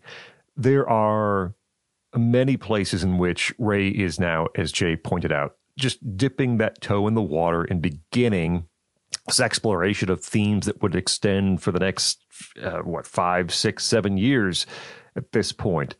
Escape in some way, escape from present day and the pressures and the demands and the ability to be free, real freedom to do what you want, when you want it. And in isolation in a way too, not necessarily being reliant on others or anyone else for what makes you happy or what drives your life or what drives your day. All of that begins to be explored here on Kink Controversy, whether it is I'm on an Island or The World Keeps Going Round or something like You Can't Win very late, which has really fantastic work by Nicky Hopkins, who is all over the place on this Kink Controversy album. And the one other point I would make is the lead single. In fact, I think it might be the only specific single from this record is Till the End of the Day. And it is the one place that they look back a bit on their own work. I mean, Till the End of the Day follows that line from You Really Got Me to All Day and All the Night. The power chords. End of an era, really. I mean, this right, is the exactly. End. This is the That's last the one. end. It's the last one. It's the love child of You Really Got Me and All Day of the Night. And it does have Ray's themes lyrically of freedom and escape, but musically those power chords, Dave's loud guitar sound. This is the end of it. This is the last of it for a long time. And it's the one song that they released as a single off the record, which was not really a good indication of what was on Kink Controversy or where they would go next. Baby, I feel good from the moment I rise. Feel good from morning till the end of the day. Till the end of the day. You and me, we live this life. From when we get up till we go say goodbye. You and me were free. We do as we please, yeah, from morning till the end of the day. Till the end of the day. But in fact, where they go next, Jay already mentioned it, but dedicated follower of fashion is, if the last thing you'd heard from them was, you really got me all day and all the night, see my friends till the end of the day. Well, here's a guy who, and every time he pulls his frilly nylon panties right up tight, he is a dedicated follower of fashion. The big clanging guitar chords, the direct attack on Carnaby Street, which is, the swinging London stuff that Jay was talking about. Ray's contempt here is so beautiful precisely because, as Jay pointed out, they didn't expect them to go turn around and attack his own, in theory, his audience. It kind of, made it clear that Ray didn't care about who was supposed to be buying these records. I guess he just wanted to make the points that he needed to make with them, which is what makes the song so kind of, it's a great little music hall, dance hall tune, especially with Nicky Hopkins piano. But again, just the willingness to set his entire reputation on fire and to piss off everyone is just so wonderful with that song. And people were actually a little bit irked about it back in the day. If you go read the press clippings, there are a lot of people like, who does Ray think he is, making fun of everybody with, all their, but boy, his take aged so well. And incidentally, this is like, again, a transitional single between this, between King Controversy and what is going to come next. But I just want to point out that the Kinks as a band often don't get their due. These guys could groove really well, and you're never going to hear a better example of that than the otherwise forgotten B-side, Sitting on My Sofa, which is just them with Nicky Hopkins working out, like in a way, kind of like a good Stones B-side from that era would have sounded. Except, it's a tribute to laziness. What am I doing? I'm just sitting here on my sofa munching potato chips. But boy, the band with Hopkins in the background really cooks on that one.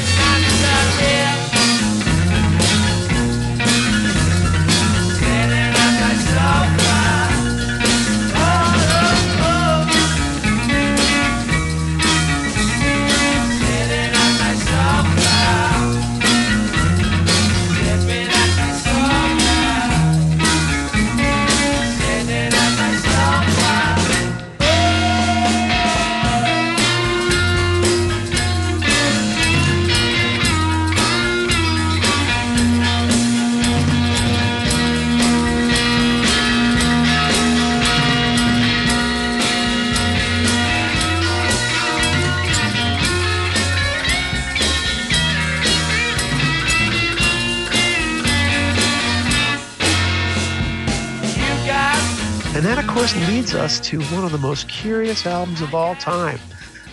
This one is one that my friend had recommended to me, even after I'd gotten Village Green Preservation Society. He'd said to me, hey, you should, that's a good one, but the one you really need to look out for is something called Face to Face. 1966's Face to Face. And I think it's fair to say, for me at least, that my reaction to this album was about as seismic as my reaction to Village Green. One thing I have a very clear memory of in our first episode is how I consider this to be so transparently one of the two greatest Kinks albums of all time. It's obviously going to be one of the two on this episode, that's for sure. And yet Scott didn't seem to be particularly sold. He didn't seem to think it was nearly as great a leap forward. And for me, basically, the absolute beginning of the purest and most unfiltered classic Kinks era there is. This album is as close to perfect as they get, but I don't want to talk about it. I would actually like to talk, and I'd like to hear Scott talk about his reassessment of Face to Face, maybe close to maybe being the greatest album the Kinks ever put out.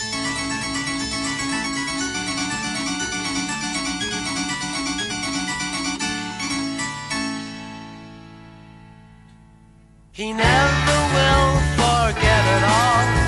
The day he played at the Albert Hall. A million sessions ago it seems. He's a session man, a chord progression, a top musician, a rock and roll or folk star, a philharmonic orchestra. Everything comes the same to him. He's a session man, a chord progression, a top musician. He's not paid to think, just play. A session man, a session man. So I don't remember. I plead the fifth. Exactly what I said on the first time we recorded this Kinks episode. What I can say with certainty is, in preparation for this recording, I did remember Jeff's praise for Face to Face from the first time around. And in preparing for this recording, one of the most striking things about this era of the Kinks is how clearly, this time around at least, Face to Face became apparent how great of a record Face to Face is. I think it is a superior record to the one that will come next, which is Something Else, which is a great record in its own right. And though I hold Village Green in a very, very special place in my heart for its entry point to the lost world of the Kinks, Face to Face is awfully close. It's really close. This is a great, great record. With this, it's a big leap forward from where they were on King Controversy, and it's the first time that Ray can sort of go at length on these themes he had been developing the past couple of years on English class and social structures. In some places, the music industry itself. I mean, there's a song here called Session Man, which is literally about a session man and specifically about Nicky Hopkins, the great... It's about the session man who's playing on the session. Yes. He's not paid to think, just play. Right. This is the first album of theirs, by the way. It's all original tunes. There's no covers, and it's all sustained. Mm-hmm. Somewhere in 1966, every band looked around at what the Beatles had done and said, okay, well, either you level up or you're out as a major artist. The Stones were able to do it.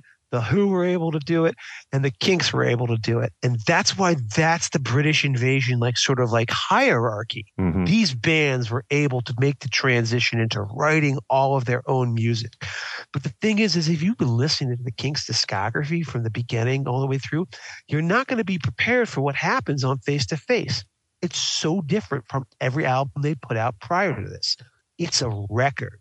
It begins with the nagging phone. I don't know if it's sound effects, but whoever says hello, yes, please, at the end, boom, another great Dave Davis opening on Party Line. This one, we just talked about it pretty recently on our Phone Songs episode, didn't we now, Scott? Yes. Another all-time classic. I'm on a party line, wondering all the time who's on the other end. Is she big? Is she or she at all? Who's on my party line? Wish I had a more direct connection. This party line was here when I arrived, and I'm not voting in the next election. If they don't do something about finding out the person who is on my party line. The momentum as an album track listing is stunning. The first half of this record, just put it on. Every song tumbles as if it is pre-sequenced to follow into the one that comes right after it, that never lets you pause for a second. The whole thing actually feels like a suite. It's an amazing achievement from a band that was, honking out some really bad imitations and covers just as recently as their most, the album from 1965. All of a sudden you have Face to Face, which I think comes out in November of that year, but it was ready earlier. Sunday Afternoons, August of 66. They're a different band now. This is the band that's going to become beloved by millions of nerds and bedsit room musos the world over. This is the golden era of the Kinks, and it just begins. I mean, where do I even start with a song like "Rosie, Won't You Please Come Home," which is, we mentioned it again. It's about Ray and Dave's older sister who left to go to Australia, and it just seems like this very kind of dum dum dum, quiet kind of an acoustic bass thing, and then all of a sudden Nicky Hopkins harpsichords come in, and then they take over the piece, and then you realize that Hopkins's keyboards are going to be contributing to everything throughout this album. Rosie, won't you please come home? Mama don't know where you've been. Rosie, won't you please come home? Your room's clean and no one's in it. Oh, my Rosie, how I miss you. You are the world to me. Take a look and see if you like it, if you like it. Please come back. Oh, Rosie, would you please come back? There are so many things on Face to Face I'd focus on, but I just want to just start with one song, which to me I came back to it again. We were re-preparing for this show, and I never fail to be amazed by Dandy. Mm-hmm. Dandy is a song that is so deceptive because it's simple, right? This is a song, if you guys play guitar, this is a song when I picked up the acoustic guitar for the first time. It's the easiest thing in the world to play. It's just tricks on a D and an A chord. Anybody can learn it just from ear. And then when you actually play it, it doesn't need the band. The band is awesome on the song. But that song as a songwriting achievement is stunning because it carries itself along with its own momentum. The momentum of its own chord changes gives it that onward rushing feel. So by the time he gets to that, and when you're old and gray, you will remember that it's said that 2 girls are too many, 3's a crowd, and 4 you're dead. And for once, Ray is making fun of Dave. He's having so much fun making fun of Dave's ladies' man's way. And they're like, oh, there's, all you. Dave is like 40 girls chasing him out the door.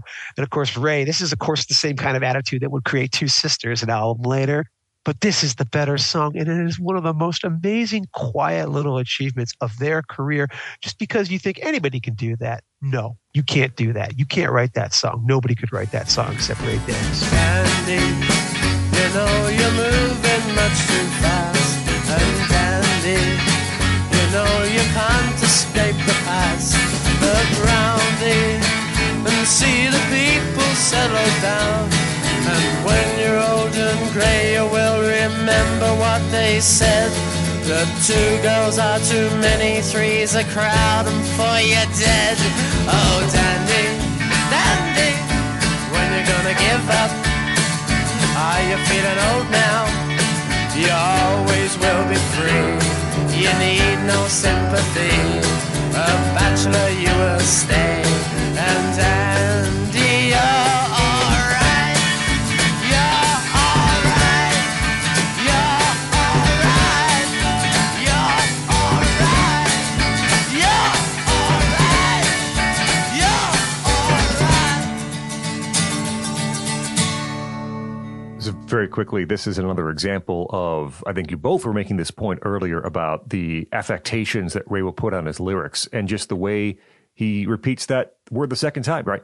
Dandy, dandy. I can't do a Ray. But that's another example of him taking a very flat lyric and making it mean something just by the way he changes the delivery in his voice. This walks Dandy out so much, like you just know he's singing about somebody. It's not an invention song, and of course he didn't invent it. He's singing about his brother. Yeah, this disgust that is portrayed and given to you just through the voice. Dandy is one of the two songs that really turned me this time on Face to Face. And I guess before I toss to Jay, I'll mention the second one. I don't want to tease you and not give you the second one. The other song that really put me over the top this time in reviewing Face to Face is Rainy Day in June. What a great song that I mean, I'm sure I knew it, but I really discovered it this time through. And, before Face to Face, Ray had a lot of problems. It had a nervous breakdown prior to recording Face to Face, in part inspired by or caused by his sister's move to Australia right around this time.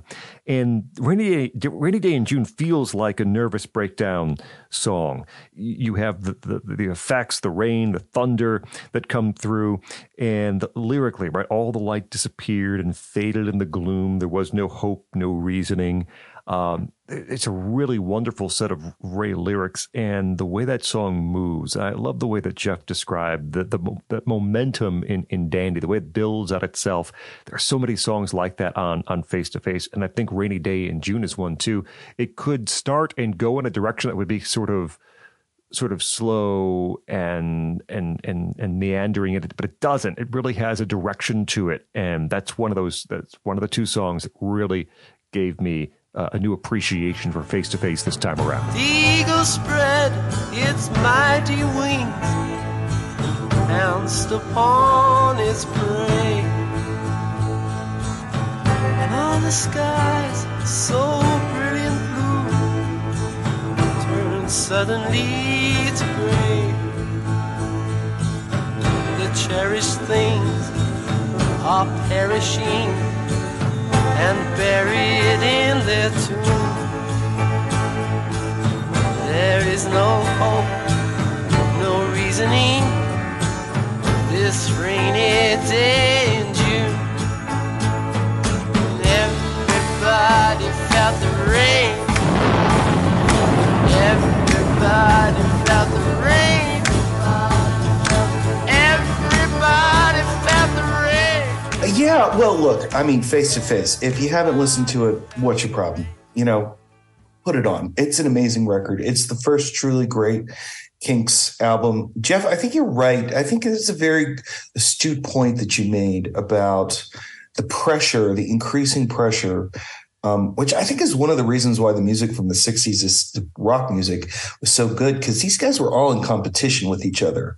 You know, the Beatles upped the game, man. They LPs were just, you know, what your granny got you for Christmas. You know, the action was in the singles. The action was in the 45s. But the Beatles turned the LP in 1965, really, like you said, with Rubber Soul. They turned it into an art. And okay, now everybody's got to do it. And I you know, it's just sort of stretch out a little bit. You can see, okay, the Beatles sort of pick this up from the Byrds, and they pick it up from Bob Dylan. So there's a cross-Atlantic thing going, but everybody's got to up their game now. You gotta up your game now. And sure enough, Ray does that. And, you know, it's weird, like, I kind of feel like this album is a concept album, or just kind of everything just slots in. And it might be because I think Dave has one song. Maybe he just sings "You're Looking Fine." I don't remember if he wrote it. I think he writes it, but boy, it's the only flaw on the record. It's not bad. It's an outtake from Kink Controversy. My own version, whenever I listen to Face, I put in the B-side, which I'll talk about maybe. Yeah, it doesn't. I'm not like fit. Everybody else fits in much better. It does. Should have been there. If you all want me to settle down, slow up and stop all my running around, do everything like you want me to. There's one thing that I will say to you: I'm not like everybody else. I'm not like everybody else. I'm not like everybody else. I'm not like everybody else. And I don't wanna run around like everybody else. And I don't wanna live my life like everybody else. And I don't wanna sleep fine like everybody else. 'Cause I'm not like everybody else. I'm not like everybody else. Like everybody else, like everybody else, like everybody else. I think it's a great track, but it doesn't fit with the record. But a couple It's thoughts. just the one curious thing, but everything else, yeah. Yeah, a couple thoughts. I think, boy, Scott, I agree with you about "Rainy Day in June." That is a great song, and it's ominous. It's depressed, and there's the weather again. I mean, it's so, you know, like the weather ends up being a major theme in Ray's writing. And so a couple thoughts. I think, like, especially if you think about Face to Face in light of Dead End Street, which comes out just like 3 weeks later, Ray's sort of like moving from criticizing the British aspirational class into sort of more of like a tale of two cities, which I think he's going to sort of develop later on, in especially like he's going to set up the countryside versus the city, and then later on in Preservation Acts 1 and 2, where I'm going to have some hot takes for you guys, but I'll save those for then. But he's going to set up the countryside against, really, for lack of a better word, capitalism. But there's this sort of like between dandy and house in the country, most exclusive residence for sale. Like if you juxtapose that against Dead End Street, like it's very clear he's sort of moving towards this idea that this aspirational, acquisitional Great Britain of post-war Britain is not working for everybody, that there's something wrong, indeed, like deeply wrong within English society at this point, which I think is an interesting idea. But I also think the other theme that he's going to work through in this, or that is going to pop up later, is his nostalgia, which I think comes in the song I'll Remember, which I also think really fits in with Rosie. Like, and I think one of the things about Ray, just in general, like if I would sort of like hook 3 songs together, is I'm Not Like Anybody Else, Rosie, and then I'll Remember, where Ray just doesn't fit in with the times.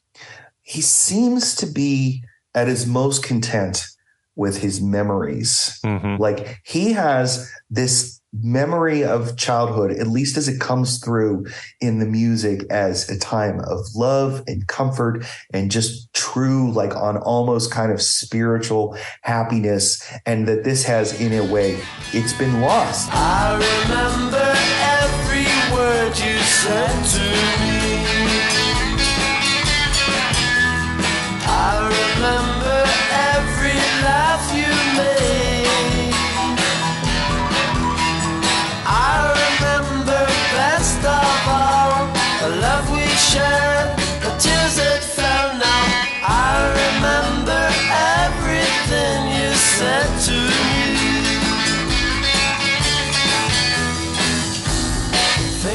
Like in the song "Rosie, Won't You Please Come Home," it's a song about loss, and the closing track of this is him looking back, and I think it's ultimately it's what makes him such a sharp social commentator, is that he's not like everybody else. He doesn't fit in. The other thought that I had when I was re-listening to this for the purposes of the podcast was, Jeff, you mentioned Session Man about Nicky Hopkins. It's a great song for so many reasons, but it's also a sign that, like, at the peak of his powers, if Ray turns his sarcastic, sardonic eye upon something, he can make perfect fun of it. And he's going to do that. Like, doesn't Session Man in a way anticipate Lola and the absurdity of the record industry in Lola, where he just decides to lampoon his own business because he can, if he wants to, like, and Jeff, you mentioned too, he's lampooning his own brother. He can lampoon effectively in the late 1960s, really up until he goes around the bend, I think in like 1971 or something. Like, he can lampoon anything. I mean, the thing is that he knows who he is. I mean, this is the guy who would write a song around this period called "This Is Where I Belong," which is a very beautiful sentiment, and it's very true to Ray Davis.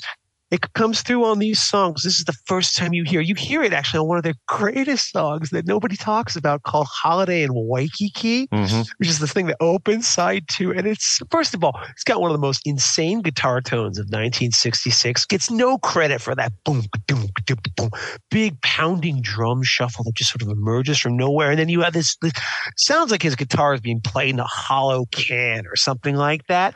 But the song is all about the plastic. What you say? I hear a lot of 19th Nervous Breakdown in Holiday in Waikiki. For sure I do. And those, by the way, those bands were swapping so many ideas. Between the Buttons as an album can't exist without Face to Face. But you get this song, which is so great, where, like, he's just an English boy who's won a trip to Waikiki. He's going to go visit Hawaii. And there's this great lyric. He's like, "Across the coral sands, I saw hula hula dancing looking pretty. I asked her where she came from. She said to me, I come from New York City. My mother's Italian and my dad's a Greek." I'm just an English boy who went on a holiday in Waikiki. Everything is not what it seems. It's all fake. It's all plastic. And when you've seen it up close, you're like, you know what? I'd rather go back home.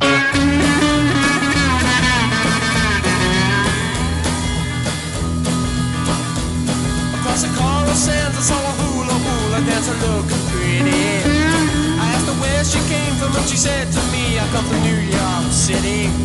And my mother is Italian, and my dad's a Greek. It's an English boy on a holiday in Hawaii. It's a ooga ooga on the shiny planet on the way come home now. And in a little shack they had a little sign that said a Coca-Cola. And even all the glass skirts were PVC. I'm just an English boy on a holiday in Hawaii. Oh yeah.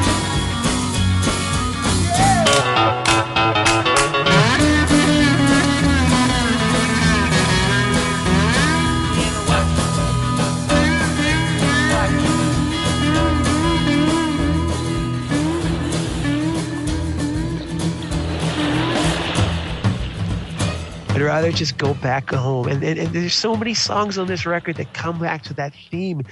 And basically our declaration by Davis that, like, you know, you don't understand me. There's an entire song called Fancy, which is like this very interesting. It's the closest they ever came to like an Eastern or an Indian thing after See My Friends, although there are no sitars, but the way they're bending those strings and the sort of harmonics they're getting out of them, of the acoustics.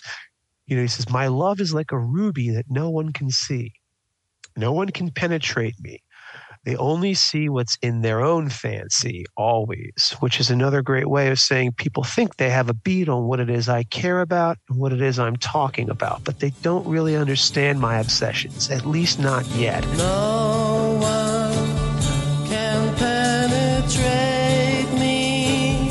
They only see what's in their own fancy.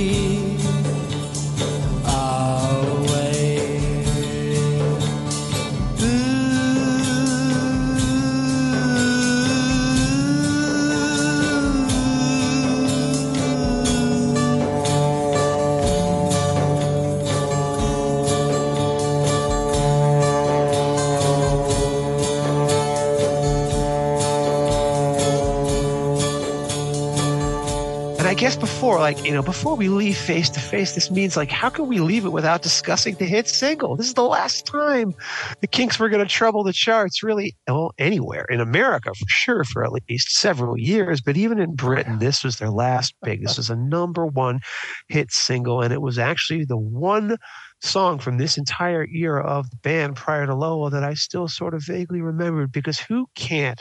If they hear it only once, you will still remember Sunny Afternoon. Such a fun song. And you talk about the genius of Ray Davis as a lyric writer, as a sketch artist. This is his best. I still believe this is his best. I see this man. I know this person. I hate this guy. I kind of sympathize with this guy. This guy is this, as I joked earlier, you know, like, which song was it where it was this Ray, a well-respected man is this character before his wife falls financially to shit. But now the narrator, Sunny Afternoon, is just sitting there. You know, he's got no money left. The tax man's taken all my dough. He's left me in my stately home, lazing on a sunny afternoon. I can't even sail my yacht. He's taken everything I got. All I've got's this sunny afternoon. You shouldn't sympathize with this guy. He's the richest bastard on the planet. There's this great lyric. It's like the funny. I shouldn't laugh so much at it, but I love it every time. My girlfriend's run off with my car, gone back to her mom and pa, telling tales of drunkenness and cruelty. I can only imagine the stories. So he's just sitting there sipping at his ice cold beer. He doesn't care. He's totally gone. He's given up. He's quit. He is in the complete, like, sort of nihilism mode. Whatever. We're going to watch Rome burn. We're going to fiddle. We're going to have some fun. We're going to enjoy a sunny afternoon. There's a reason this is a classic. It's a great song. My girlfriend's run up with my car. I'm gone back to her ma and pa, telling tales of drunkenness and cruelty. Now I'm sitting here, sipping at my ice cold beer, blazing on the sunny afternoon.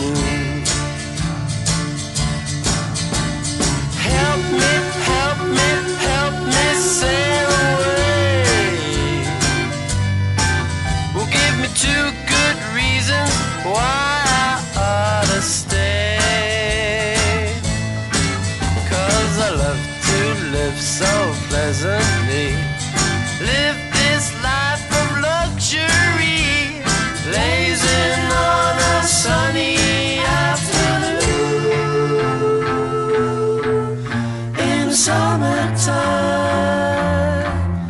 in the summertime, in the summertime. Oh, save me from. As I listened to Jeff describe it, I don't know if you had thought of this, Jay, and actually Jeff too, because we're all Rushmore fans. This is the story of Bill Murray's character in Rushmore, right? Sure. I mean, Yeah, it is his really is. story.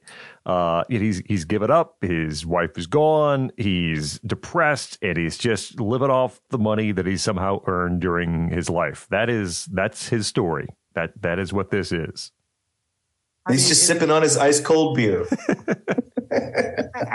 But the fact that he's just completely beyond caring and has sort of learned to kind of enjoy the fact that he doesn't care anymore. Yeah. There's like, this is not an admirable person, and yet you cannot help but just sort of like the guy just because he's just it's DGAF. This man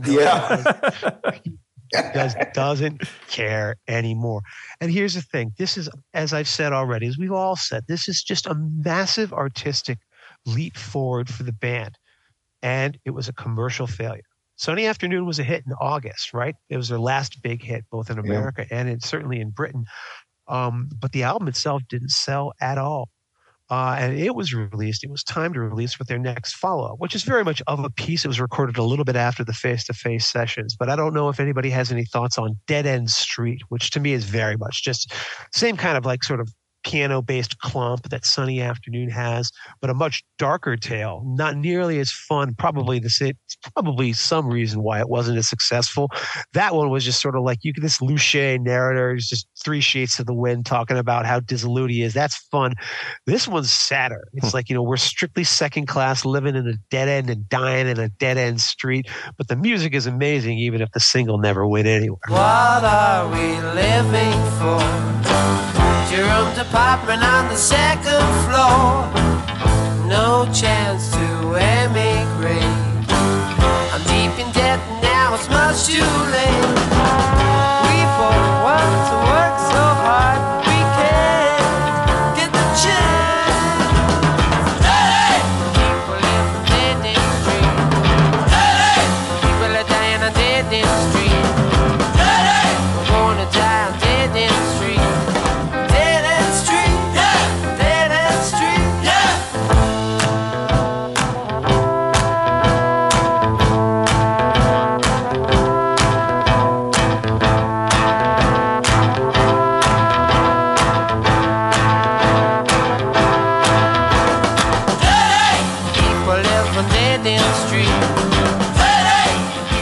Nobody wants to hear that November night. Nobody buying records wants to hear that in 1966.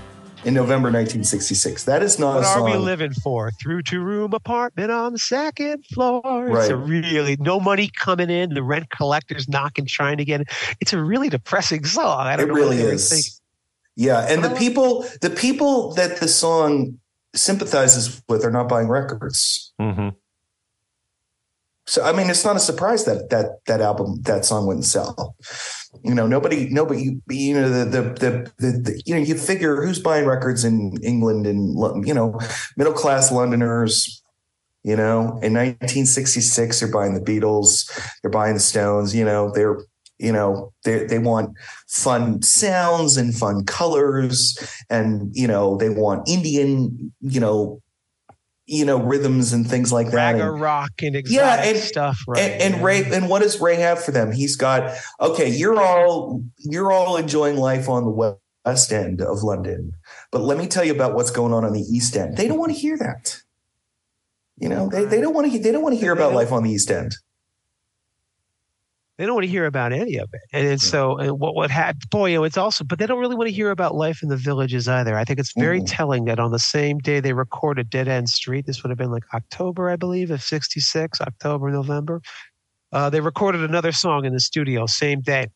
Ray brought them both in. He knew he wanted to do two. Yeah. The first one was this one, and the other one was a song called Village Green, which is very telling because Ray recorded this little tune about a guy who grew up in a lovely village and left and got successful and just wishes he could go back and reminisce about the good old days. And he put it in his back pocket.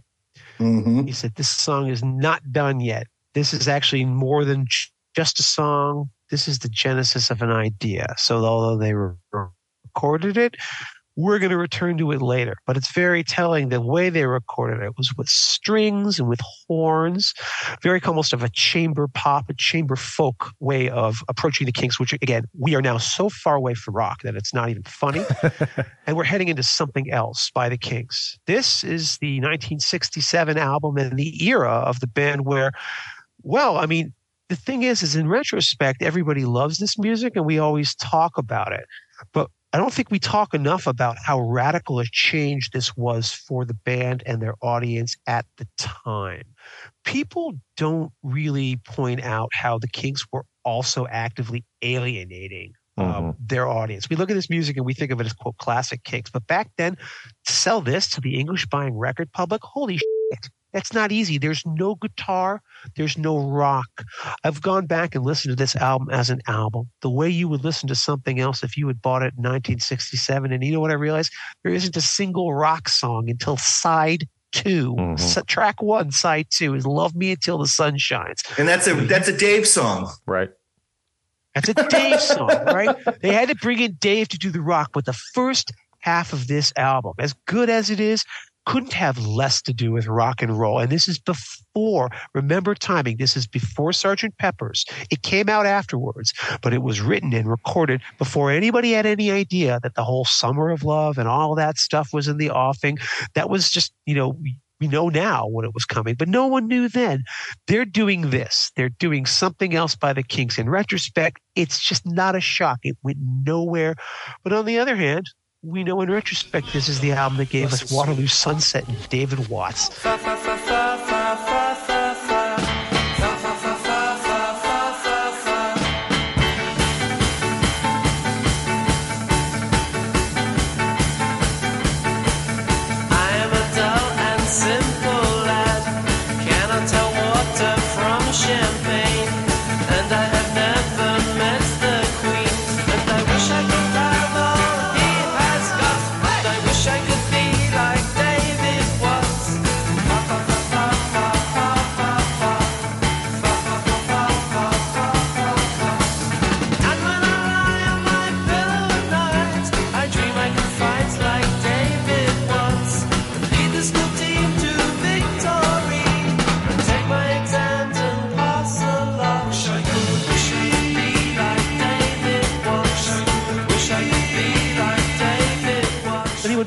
Start talking about something else by the Kinks. This is they're really going back into England hardcore now at this point.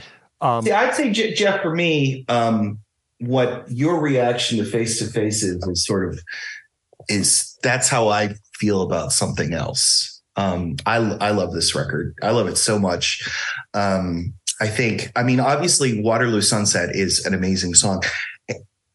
And it obviously, if you haven't listened to it, what are you doing? Listen to that song. It's amazing. The song is just as good in its instrumental form as it is with the full band. I mean, there's this instrumental version I keep sending around to people. Just hear the purity of that. That composition is one of the most, there's a reason people talk about it as, like, quote, one of the most beautiful songs ever written. I used to think it was overwrought praise. One of the things I found out is that the production, the Shel Talmy production of the single is awful, and it disguises. There's just something that glows about Waterloo Sunset. Maybe we'll talk about the lyrics a little bit later. I don't know.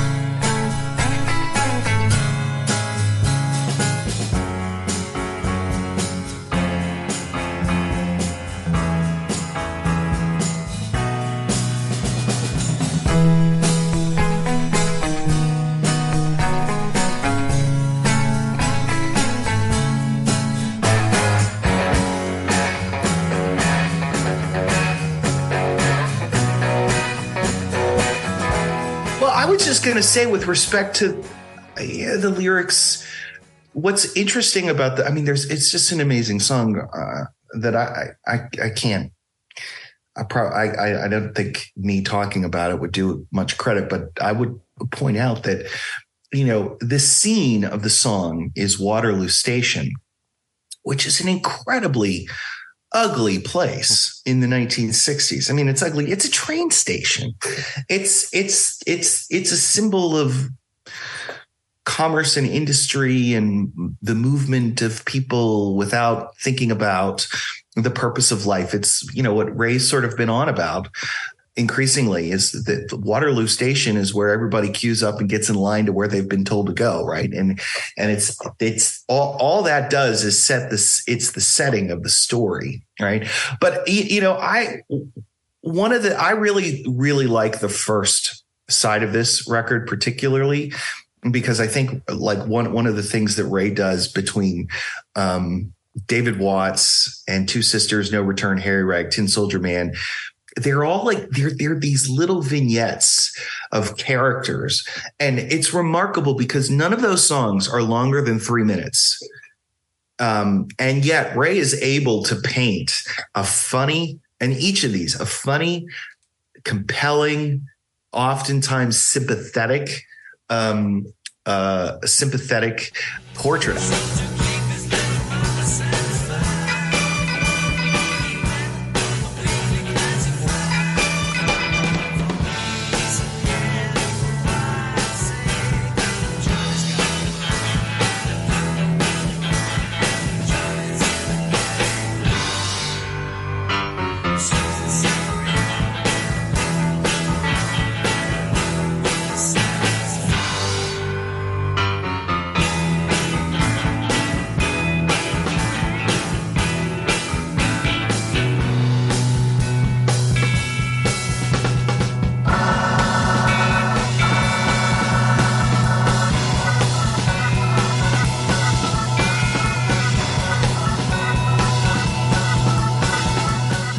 The only thing I would add is so the song Harry Rag, obviously, like when you listen to it, it's about cigarettes. That's English slang. It's a rhyming slag for a fag, right? Which is, again, you have to really know a lot about British culture to pick that out, right? And I had, goodness, it must have been right around the time we recorded this, and it might have even been the reason why I started listening to the Kinks again to get ready for this. And I started singing that song to my daughter, who was, I think, the first time we recorded this, she would have probably been like 3 or so. That was like her song, the song that I'd sing to her at like to put her to bed, and she loved it. I mean, because it's just such a great song. You don't need to know anything about anything just to love the song. Tom's old ma is a dying lass. Soon they all reckon she'll be pushing up the grass, and the bones might take and the skin might sag. And still she's got the strength to have a Harry Rag. Harry Rag, Harry Rag. Do anything just to get to Harry Rag. And she curses herself for the life she's led, and rolls herself a Harry Rag and puts herself to bed. Ah, bless your taxman, bless your all. You may take some, but you'll never take it all. But if I give it all, I won't feel sad, as long as I have got enough to buy a Harry Rag. Harry Rag. And I guess the other thing I would add too is that this is sort of the false start almost of Dave Davis as a solo artist. I think he had, Death of a Clown, Love Me Till the Sun Shines, so even Funny Face. I think he had an abortive solo album that was ready. Maybe this is as good a point as any to talk about how, you talk about a little bit about Dave. Dave's going to come back later on. No, Ray will. They'll say that Village Green was very much a group effort in the studio. So this is not simply like Ray going on. Ray is not doing what maybe like Pete Townsend would do, is he would come in with these fully formed demos, and then he just have the Ox and Mooney give them the Who treatment. Apparently, it's more of a group effort. But there is something, I think, a little sad, or I'm not sure exactly what to say about it. But I mean, Jeff, you pointed out, right, there's not a rock song until the second side of the album. And Ray Davis is really one of the great rock guitarists of the 60s. And like my favorite thing about him is how tight he plays and how he's able to do a guitar solo that's really heavy, but that's also very tight. And that's, of course, British hard rock is not going to be moving in the direction of tightness. And you know, he had done that in the mid 60s, and now here in the late 60s, Ray's moving away from rock and roll. But Dave will be back later on, like in the 70s. Ray decides that he needs a little, my buddy Dan, who's actually a listener of your podcast, guys, he's a huge Kinks fan. And my buddy Dan always says is that like whenever like Dave is always there to provide the muscle when maybe Ray's songwriting chops have faltered a little bit. That's when you begin to see Dave really slide in and offer that kick that when Ray can't deliver it with the lyric and the melody, but that he's almost sort of like his skills at this point are sort of underutilized because Ray doesn't need them. Ray doesn't need that kick to tell the story of, like, for instance, Two Sisters. He doesn't need that. My makeup is dry and it cracks on my chin. I'm drowning my sorrows in whiskey and gin. The line tame as a whip doesn't crack anymore.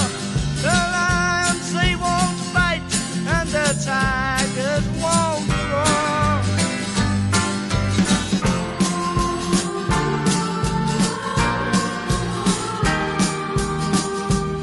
So let's go drink to the death of a clown. Want someone help me to break up this ground? Let's all drink to the death of a clown.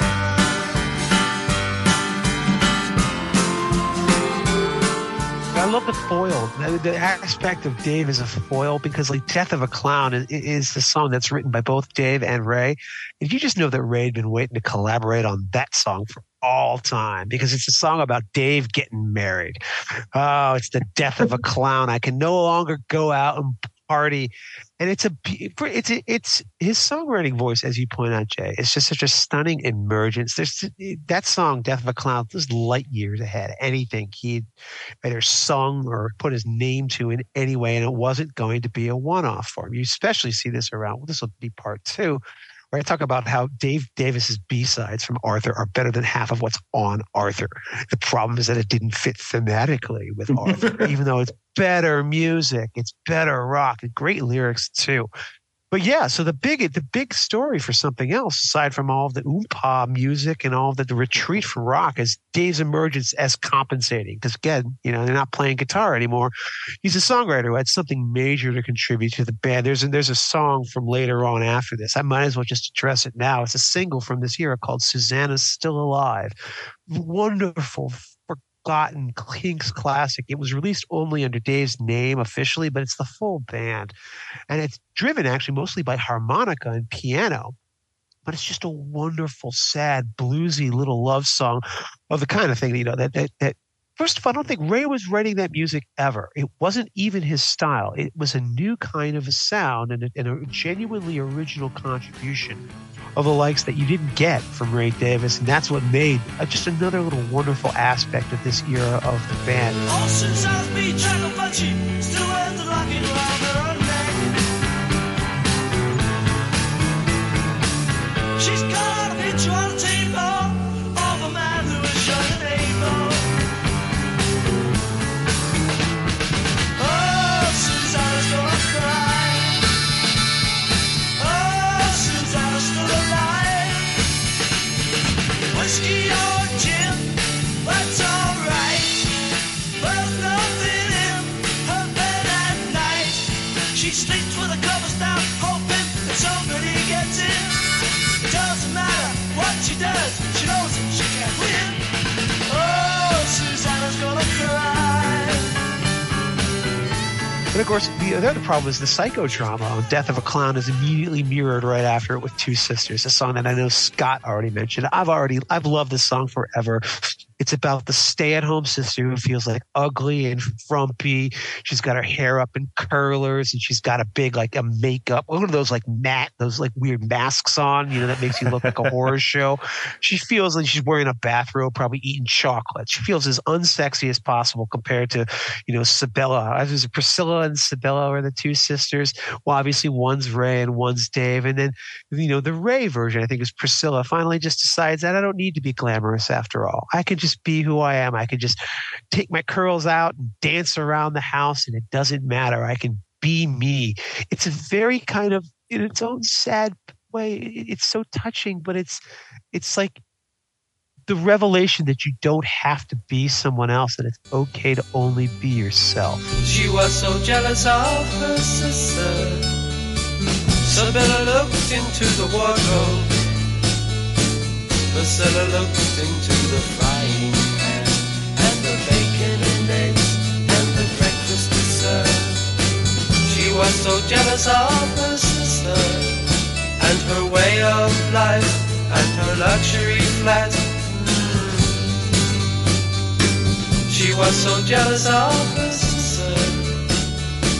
She'd throw away her dirty dishes just to be free again. Her woman's weekly magazines just to be free again. I guess the last thing I want to say, and I'll turn to Scott after this, is that Situation Vacant is in my mind secretly the best song on this record. Mm-hmm. There's another hidden gem. Situation Vacant is such a fantastic. It's the only thing on side one that even approaches rock because it has a groove. It's not like a rock song, It's but it's bluesy. just basically it's driven around that Nicky Hopkins piano. And the band really clatters it together for this story of like a guy who's happily married, but he's lower class. He's just got a normal job. But it's his mother-in-law who keeps on nagging at him. Says, Susie and Johnny were happy. They earned enough to pay a rent, but Susie's mom was never happy. So to keep his little mother satisfied, he went and bought the Weekly Classified. And then Johnny's got no money. He's got nowhere to go. Johnny's in a great big hole. Susie's separated, living with a ma, and now little mama's satisfied because she's finally broken her up from that no good guy who finally tried to make something out of himself. It's a bitter, nasty little pill of a song, and you can tell the band was so impressed with what they managed to come up with instrumentally because they actually just drop in the clip of they just at the end, after you think the song's faded out, they just cut right back into that groove again because it cooks so well. It's my favorite song on the album, and I don't think enough people talk about it.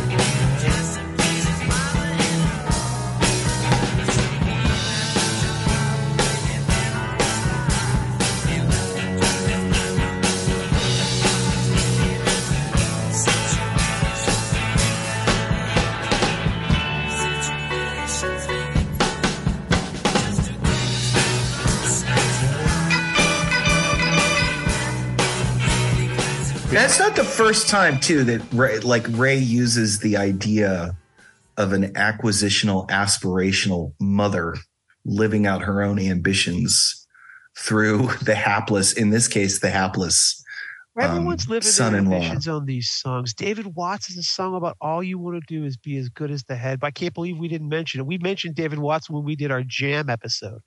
Now, the Jam's version of David Watts is actually pretty good. But this original version is one of the few times where you need Ray Davis to sing that song. Only Ray Davis quite pulls across that song because only Ray Davis sounds as nerdy and vulnerable as the beta boy at the school would, singing about the head boy that everyone wishes they were like. He's so, he's like so noble. All the girls want to be with him, but he is of pure and noble breed. Mm-hmm. A song of like just the most awkward and like impossible to really put into voice, like childhood aspirations that you're embarrassed. You're embarrassed to let people know that there was some kid that you looked up to and you were like, he's my idol. I want to be just like, the older boy in the school. But that shit was real as a kid, man. And it was so fascinating for me to finally hear that song and found, oh, wow.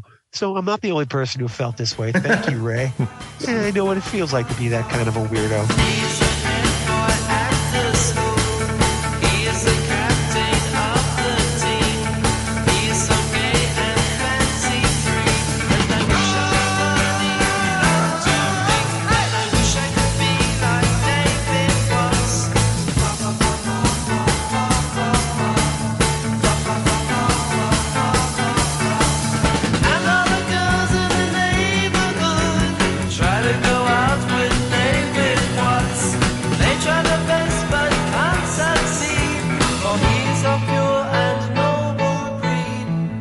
You guys have covered an enormous amount of my notes from something else.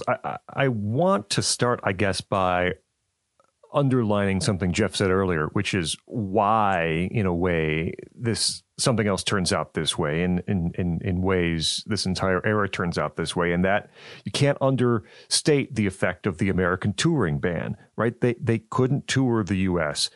They had no reason to play to U.S. audiences. They had no reason to, in some ways, play loud in some ways, right? It was not the kind of show that had to take across the ocean and play for U.S. audiences. So they didn't have the experience of touring the great big United States and finding all those little stories or towns in the United States. They only had what they knew from the UK, and it also gave them this sense of isolation and uniqueness that I think comes through in a lot of the music and lyrics on Something Else.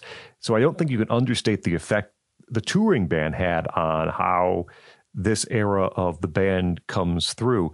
Here you begin to, again, Ray is developing even more deeply these ideas of the simpler life being better, being easier, being more beautiful, and giving you a sense of appreciation of what you can do.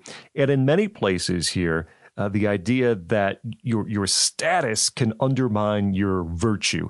The more successful you become, the less you're connected to the way things used to be or the way things used to run across Britain. And so he begins to talk about the sedate aspects of life and the ability to enjoy an afternoon tea or the lazy old sun. Sit back, slow down. It's okay. All those problems will be there tomorrow. You can deal with things later. Just appreciate the way things are. You guys discuss so many songs. Situation Vacant, if it's not Waterloo Sunset, Situation Vacant is the best song on Something Else. Really an amazing accomplishment. Lyrically, great little story, the suburban character study between a married man and a woman and the mother-in-law. Two Sisters, Jeff talked about. Death of a Clown, you guys covered. David Watts, yes. Okay, so I'll go back and maybe put a cap on this. You guys can chip in with the lyrical aspect of Waterloo Sunset, which is a gorgeous song. Pete Townsend loves it. Rhett Miller from Old 97s has called it the greatest song ever written by a human being. So we'll see what AI can do in the future, I guess. Ray's point here, and Jay got to this, is it is an ugly place. Waterloo Sunset is an ugly place with a dirty river and people swarming like flies and taxi lights that are so bright. And yet you can get away from that. You can get apart from that and have this piece just looking at the sunset in this place that if you look at the detail, it's dirty and grimy. And this is something that's going to be explored on Village Green, which is that dirt and grime might be a positive attribute of certain places, of certain professions. Come back to that on the next album. Jeff, you live in Chicago now. Do you know about Chicagohenge? Do you know what that is? Oh, I don't. What is it? So, I assume it's something involving like a car sculpture. Well, because it's a henge. What is it? Because of the way that Chicago, the city is laid out, the street structure is laid out. You have the exact, everything lines up exactly downtown Chicago, east, west, north, south, and so there are two times during the year in which the sun will set directly between the skyscrapers of Chicago. And it's this very beautiful thing if you see it, right? I mean, it's distracting to drivers quite obviously because you can't see anything driving into the sun, but it's gorgeous the way the sun sets in between, the sets of skyscrapers on either side of the street. That is the moment. That is the feeling I think Ray's going for on Waterloo Sunset. Downtown Chicago, dirty, grimy these days, especially perhaps, homeless and there's misery on the streets here and there, and there taxis all over the place, and CTA stations and metro stations all over the place, and a dirty, dirty river which has been cleaned up recently. But the Chicago River, I mean, dirty, dirty place where they used to throw all the remains of I can tell you hogs being slaughtered, right? And yet, if you see the sun setting at just the right time through the skyscrapers, it becomes this very beautiful. You couldn't paint a picture that looks so pretty. That is what Waterloo Sunset says to me. Terry meets Julie, Waterloo Station, every Friday night. But I am so lazy, don't want to wonder. I stay at home at night. But I don't feel afraid as long as I gaze on Waterloo sunset. I am in paradise. Every day I look at the world from my window. Chilly, chilly is evening time. Waterloo sunset's fine.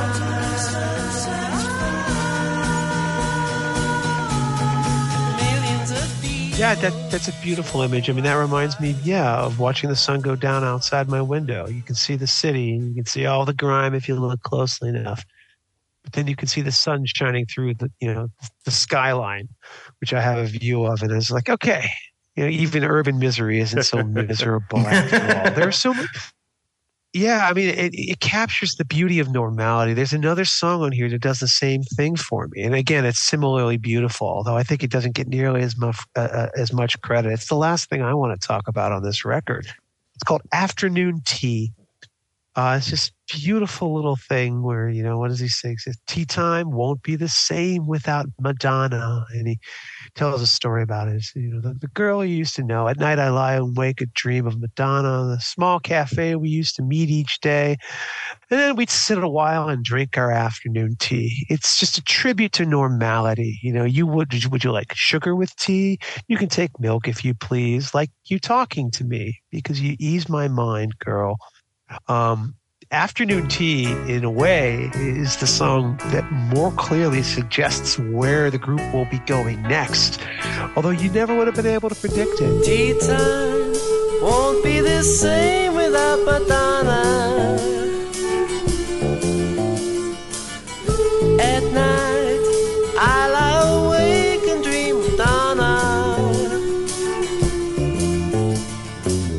I think about that small cafe. That's where we used to meet each day. And then we used to sit a while and drink our afternoon tea. I'll take afternoon tea. Afternoon tea. If you take it with me. Afternoon tea. You take as long as you like. Cause I like you, girl. I take sugar with tea. Afternoon tea. You take milk if you please. Because first of all, I guess the thing that needs to be, emphasized is how much of a failure this record was, not just in America, where you would have expected it. Who the hell has time for this in America in 1967, obviously. But even in England, they didn't have time for this music. It didn't sell. It was weird. And it wasn't wonderfully produced, I'll point out. A lot of these songs, by the way, you'll hear on our clips, they sound a lot better now than I ever would have in the 1960s when you originally bought this stuff. Because Shel Talmy wasn't much of a producer then. And even Ray, he kicked Shell Tommy out during the Something Else sessions and then self-produced from this point onwards. Even he himself didn't really know exactly what he was doing in the studio.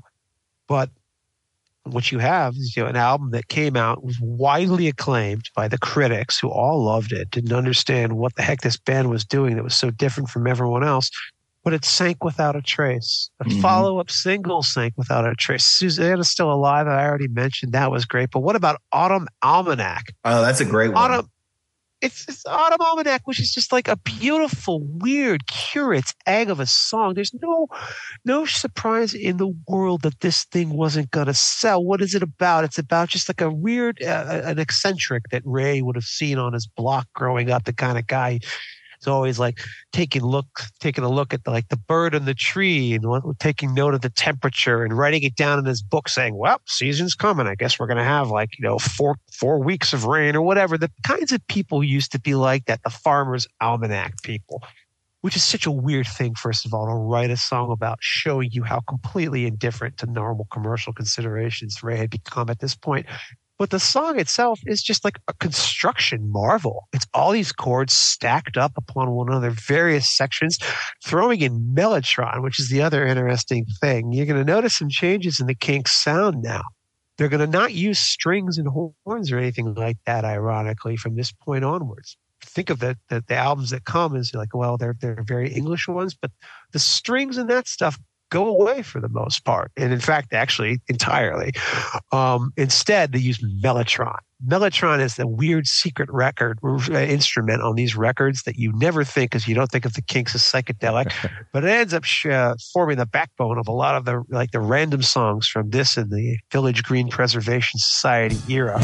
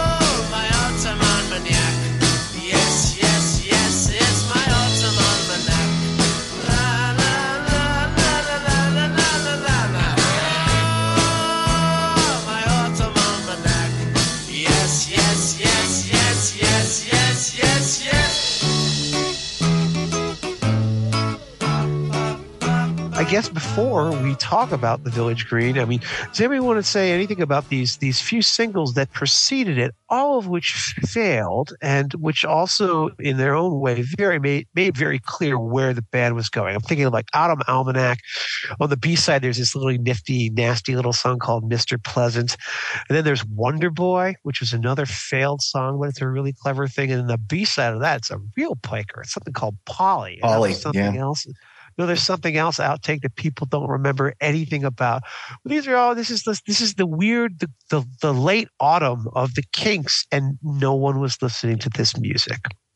Yeah, I think if you listen to this, Days, I think comes right. Let's see, like right around. Days came right afterwards, and so Wonder Boy failed, and then Ray was really worried. He's like, I got to make sure that people remember we exist.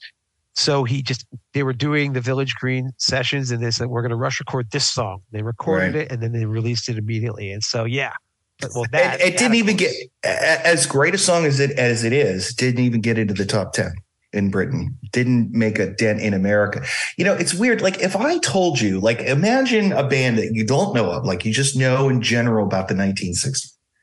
And I tell you that, well, in the mid-60s, there was this British band that had 2 back-to-back top 10 bangers, 3 really bangers that hit in the United States of America, 3 in a row, 3 singles, bang, bang, bang. And by the end of the decade, they've produced 3 LPs that are there's not a single skip but on all 3 LPs. You don't skip a single song. and you'd be like, "Oh, are we? Well, we're talking about it. Must be the Beatles, or maybe it's the Who. Like maybe that. Are we talking about the Who? Or like, wow, this band must have like launched itself into the stratosphere." And well, no, it didn't. It's in fact the exact opposite They launched story. themselves into obscurity, Right? Absolute obscurity. And there's something, you know, a lot of times bands will do that. Like this happens a lot of times with bands where they'll try something, you know, it doesn't work. So they're, even though maybe like in retrospect, it's sort of like music nerds appreciate it, but the audience didn't appreciate it. Okay. So we gotta go back, and we gotta get back to what we do. We got to do something else. Right. And you would think like after the disappointment, the commercial disappointment, not the artistic disappointment, but of the commercial disappointment of Face to Face, right? Which doesn't even hit the British top 10, doesn't land anywhere in America, right? You would think that this would be that moment for the Kinks where they're going to reboot or get back to basics, reconnect with their audience, because that's what they're not doing here, right? Like their audience is still buying records. They're, you know, the people who bought Kinks records in 64, 65 are still buying records in 66, 67, 68. Now they're not buying Kinks records. So the approach would be, okay, we got to find our audience. But Ray's like, oh, you didn't buy Face to Face? All right, fine. Here, how about this album? This is something else. It's even more in that direction. Oh, you're not going to buy that?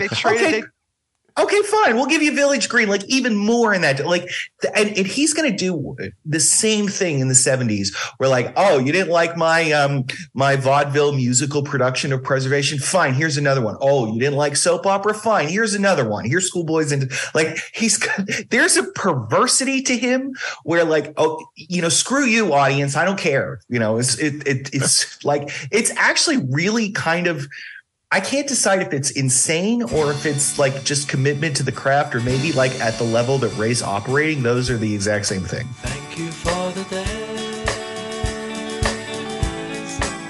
those endless days, those sacred days you gave me.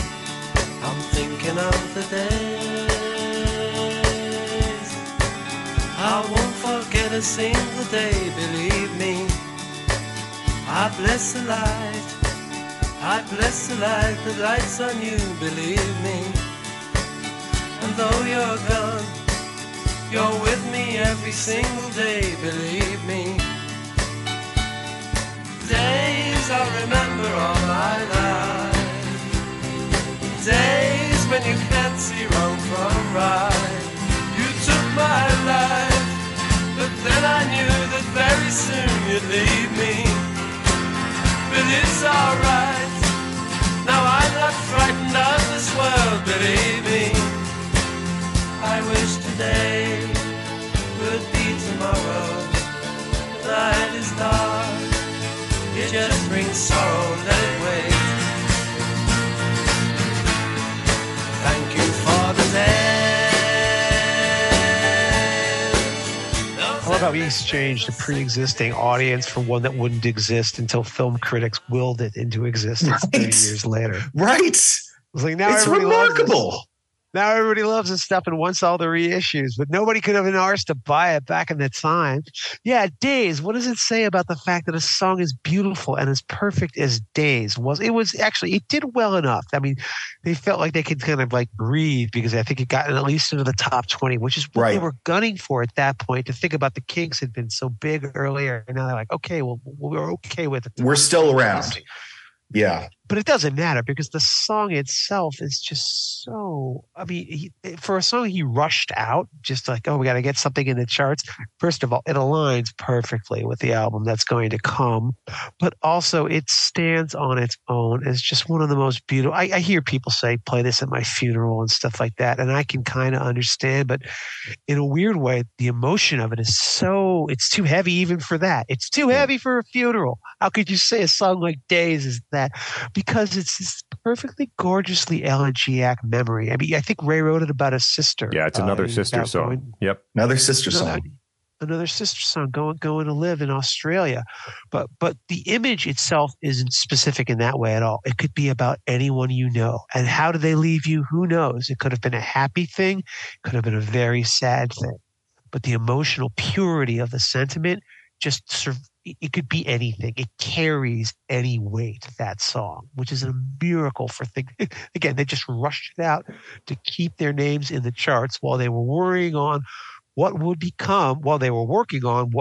I contend, become their single greatest masterpiece. The Kinks are the Village Green Preservation Society. And before we talk about this album, does somebody want to kind of explain its genesis? Sing me a song or two, won't take it long to do. Sing to me, please, won't you whistle it too? Though I ain't got a bean, it costs me nothing to dream. So if you're waiting for nothing, do something for me. Sing, Mr. Songbird. Sing, Mr. Songbird. Sing, Mr. Songbird. You help to keep my troubles away.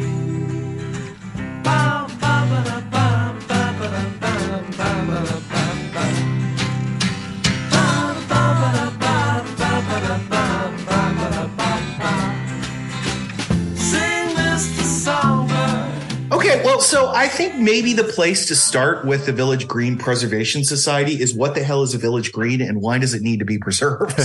Right? Which is, I think, speaks to this is Ray's English period. But again, as we've talked about, like this is a time when the English record buyers are not buying this record either. And the people about whom he's singing are not people who are listening to rock and roll. Right. They're probably still, when they listen to music, they dust off their old 45s from the 50s or something like that. So what's Ray talking about here? Well, we don't really have an analog of it in the United States of America. We have certainly small towns in the United States of America, and we have country life in the United States of America. But what Ray's talking about, as somebody who lives kind of in the country, is not like the American countryside. The American countryside is relatively like isolated, right? This is, why it's a very pro-gun culture in the countryside, because in many respects you're on your own. Population density is very, very shrunk out here in the sticks here in America. He's talking about small English villages, the likes of which stretch back millennia, right? Like literally millennia. Villages and the village green would be the common space of the village, of the social community that would usually be built or usually be constructed right in front of a church.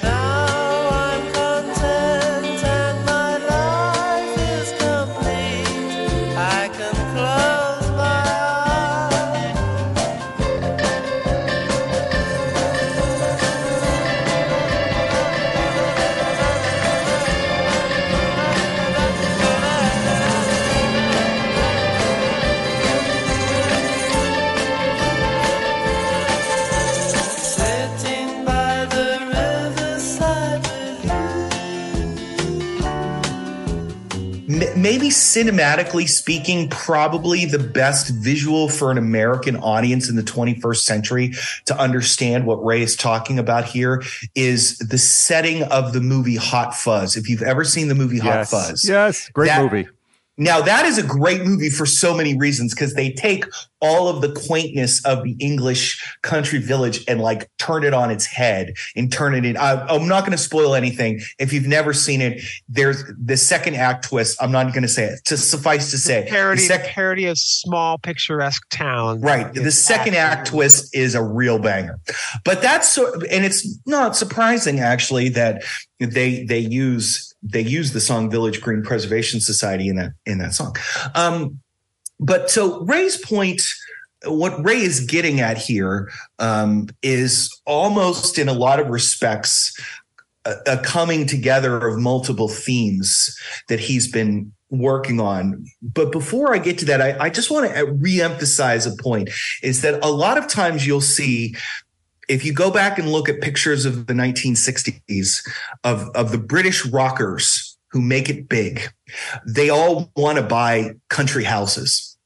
Okay, they all want country estates. Even Ray's talked about this. He's got a house in the country, right? I think that's on Face to Face.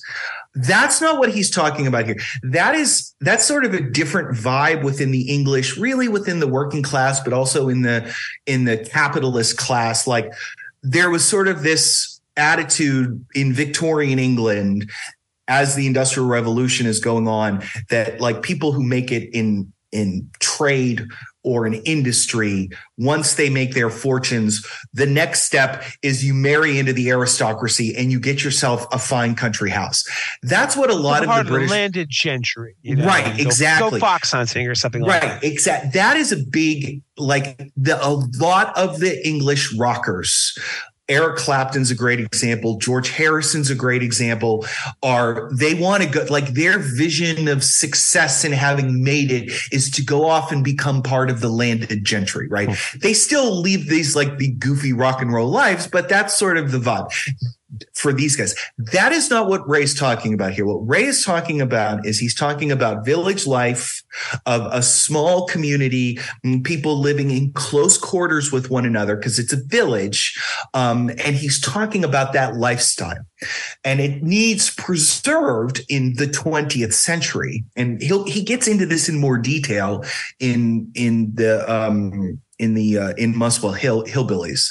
It's being assaulted from multiple angles, right? So one of the ways it's being assaulted is urbanization, right? Like London is a place where there's work. So when, people are leaving the villages to go work, it's being under assault. He talks about this in the preservation plays. It's being assaulted by real estate developers who want to take the country setting of the English village and tear down the hundreds of year old brick houses and build some ticky tack houses on the cheap, right?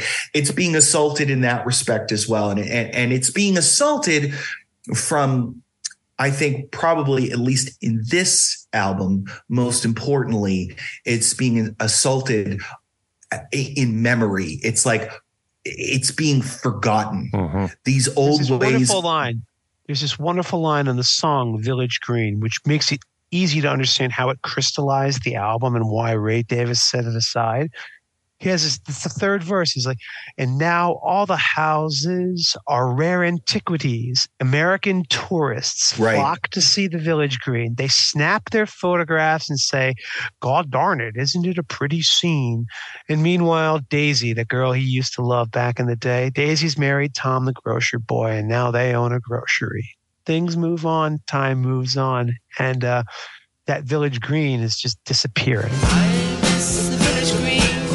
And all the simple people, I miss the Village Green, the church, the clock, the steeple, I miss the morning dew, fresh air and Sunday school, and I will return there, and I'll see Daisy and we'll sip tea, laugh and talk about the village.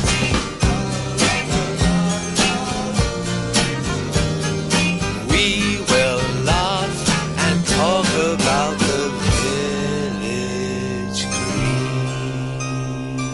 and the preservation albums, Preservation Act 1 especially, the main character, he falls in love with a girl in the Village Green. He goes off away and he goes off into the city and comes back and his girl's gone. And this life it's gone. And you see this all through. There's a sense of like, I want to say like, and I'll throw it back to you guys in a second, but the word that I would, the one thing this album is not, it's not twee, right? Like, which I think is, you would think maybe with a title, the Kinks are the Village Green. That sounds like Phenomenal Cat. It ought to be twee. It's not twee. It's not twee. There's not a single twee song on this album. It's because the undertone of this album is a story of loss and lament and something that needs to be preserved. Yeah, I mean, the lost and that's so well put, Jay. I mean, that's, of course, how you reconcile the Village Green, which is in some ways a title track, right? But then, of course, there's the real title track, which is the one that opens this album. And then I told you guys when I first heard it on the King Controversy, I couldn't make heads or tails of like, what are these people on about? Are they serious? Are they not? But in light of everything that Jay just said, you can completely understand why they stand up proudly and say, we are the Village Green Preservation Society. God bless, God save Donald Duck, vaudeville and variety. There's so many, the really great puns, like when we're the office block persecution affinity. God save Little Shops, China Cups and virginity. Sherlock Holmes, English speaking vernacular. Help save Fu Manchu, Moriarty and Dracula. All of that 19th century high Victorian good times stuff. To him was just something like, yes, I mean, these are my memories. This is my childhood. This is my Englishness. This is something that's beautiful. And the thing is, there is a certain, I don't want to say there's irony in what they're doing because they mean it sincerely, but there's a sense that you can't hold on to these things forever. We are the Sherlock Holmes, English-speaking vernacular. Help save Fu Manchu, Moriarty and Dracula. We are the office block, persecution and affinity. God save Little Shops, China Cups and virginity. We are the skyscraper, condemnation affiliates. God save Tudor houses, antique tables and billions. Serving the old ways from being abused. Protecting the new ways for me and for you. What more can we do? We are the Village Green Preservation Society. God save Donald Duck, vaudeville and variety. And that loss, the inevitability of loss, is what also just runs through the album in such moving ways.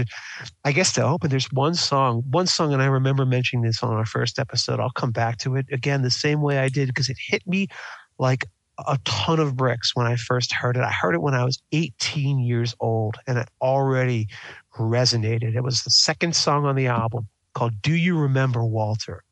Begins with this really insistent, crotchet of piano, bum, bum, bum, bum, bum, bum, bum, bum. And then it's just Ray talking about an old friend who was like, again, kind of like that David Watts friend maybe in his life, Walter, you remember when the world was young and all the girls knew Walter's name?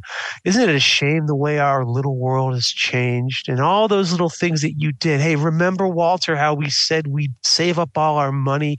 We'd fight the world so we'd be free. We'd save up all our money. We'd buy a boat and we'd sail away to sea. But it was not to be. I knew you then, but do I know you now? And then the third verse, I still remember hearing this and thinking, I've never heard somebody put that sentiment so perfectly into words, where he says, Walter, you're just an echo of a world I knew so long ago. And if you saw me now, you probably wouldn't even know my name. I'll bet you're fat and married. You're always home in bed by 8:30. And if we talked about the old times, you'd get bored and you'd have nothing more to say. People often change, but memories of people can remain. That wistfulness as it just fades off into that same unresolved piano-like line. That to me, as much as any other song on this record, Do You Remember Walter, is the essence of what Village Green is about. It's about nostalgia, but also the fact that nostalgia is a bit of a trap. Yes. Because there's nothing there really at the end and we've all moved on. So what do you take from it? I bet you're fat and married and you're always home in bed by 8:30. And if I talked about the old times, you'll get bored and you'll have nothing more to say. Yes, people often change, but memories of people can remain.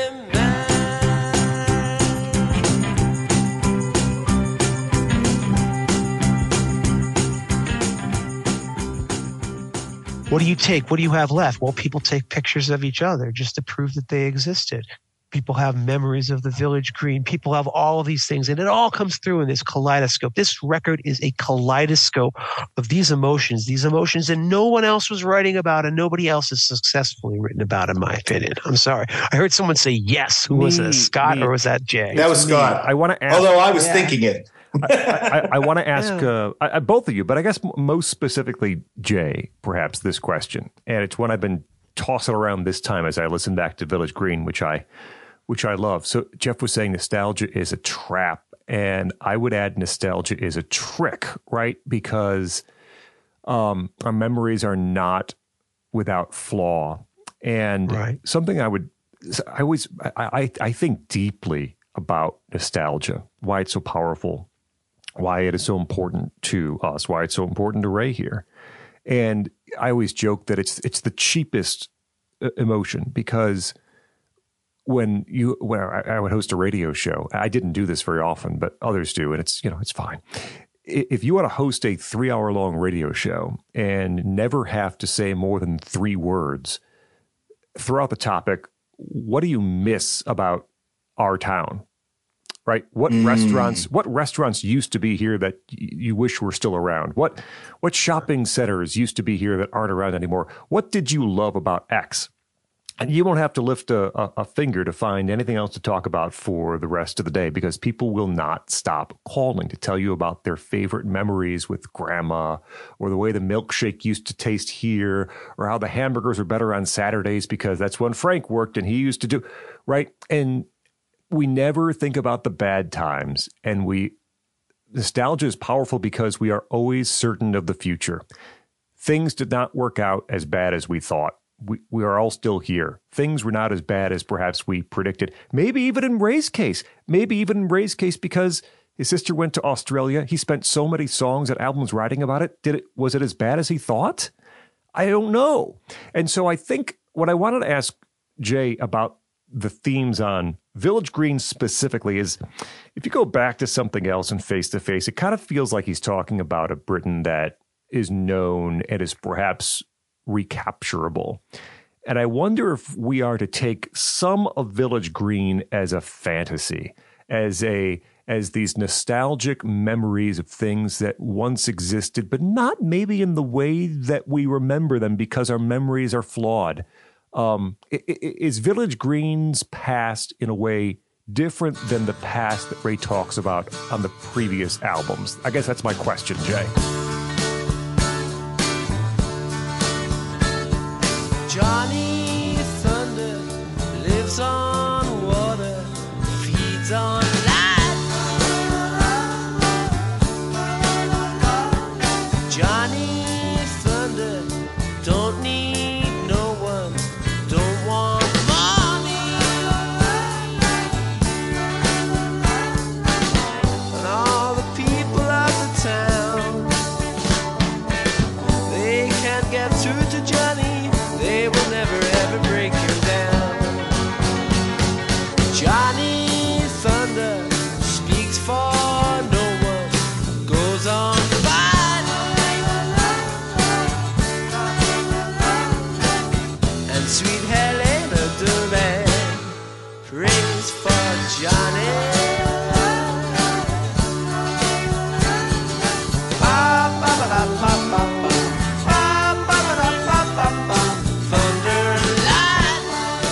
Yeah, that's a good question. I think it'd have to. This is not. See, what's so interesting about this record is that these are not his memories, right? I mean, he grew up in North London.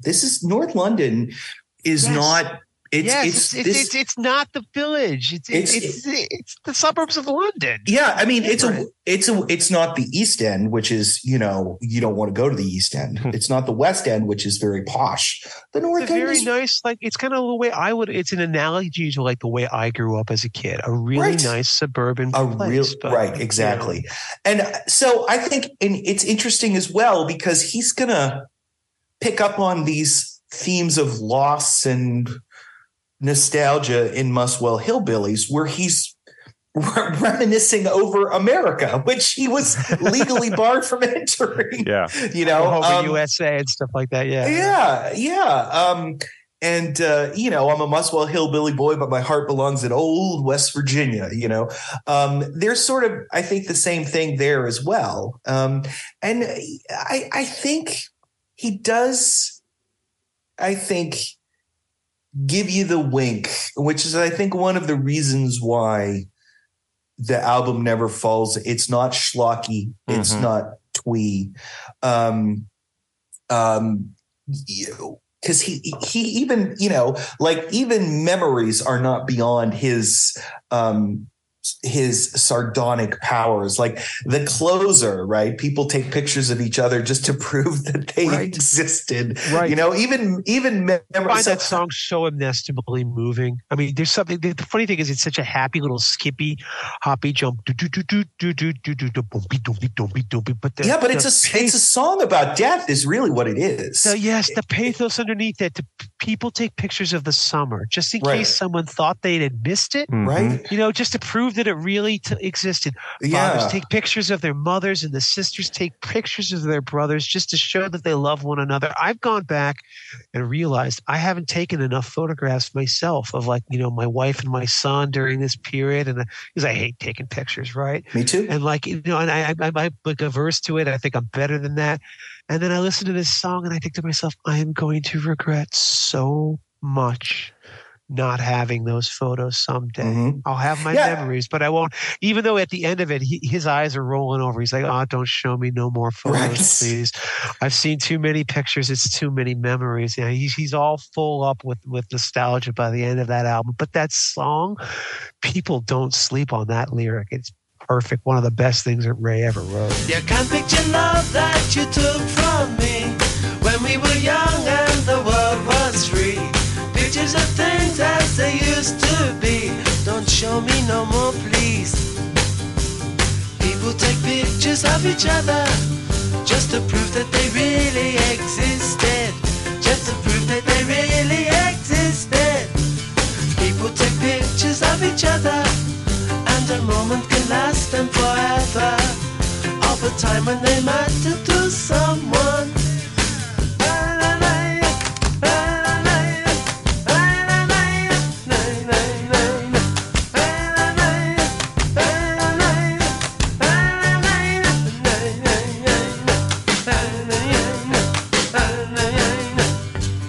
So I think that ultimately, I think that the album he's not taking the piss, right? He's genuinely, he has genuine sympathy for the people who live in Village Greens. These are not his people. They're not his people. And I think that he doesn't have anybody, I think is also part of it as well. Oh yeah. We're going to get to that in a sec. And I mean, not to anticipate the second episode that we're going to do, but the main character in Arthur moves to Australia. He just gives it all up, moves away in the hope that there's a better life over there. And Arthur doesn't find anything either. This record is it's very quaint. It has a quaintness to it. The music has a lightness to it. There's no hard guitars on it to be found anywhere. And the songs, it's got some great, childhood, Phenomenal Cat is just sort of a good example of a fantasy that two children would tell each other, or Wicked Annabella. That's a 7-year-old's dream, or some sort of story you told each other in this. You told each other. But even though the songs individually are not really in and of themselves particularly dark, I think it bears. Ray is really, really good at being a confessional songwriter without ever really writing about himself. And I think it's hard to listen to this album and not think about where he is spiritually in his life right now, which is he's increasingly moving into a very, very dark place. And I think he would tell you that ultimately what really rescues him as much as anything is the lifting of the touring ban. He could go off to the States and just tour vaudeville shows across the United States. This to me is an album of a man who's very unhappy with the way his life is. And he's thinking back to what for him is quite literally a childhood that did not exist. So yeah, I think your point is very well taken, Scott. One day we'll be free. We won't care, just you see. Till that day can be. Don't let it get you down, And when I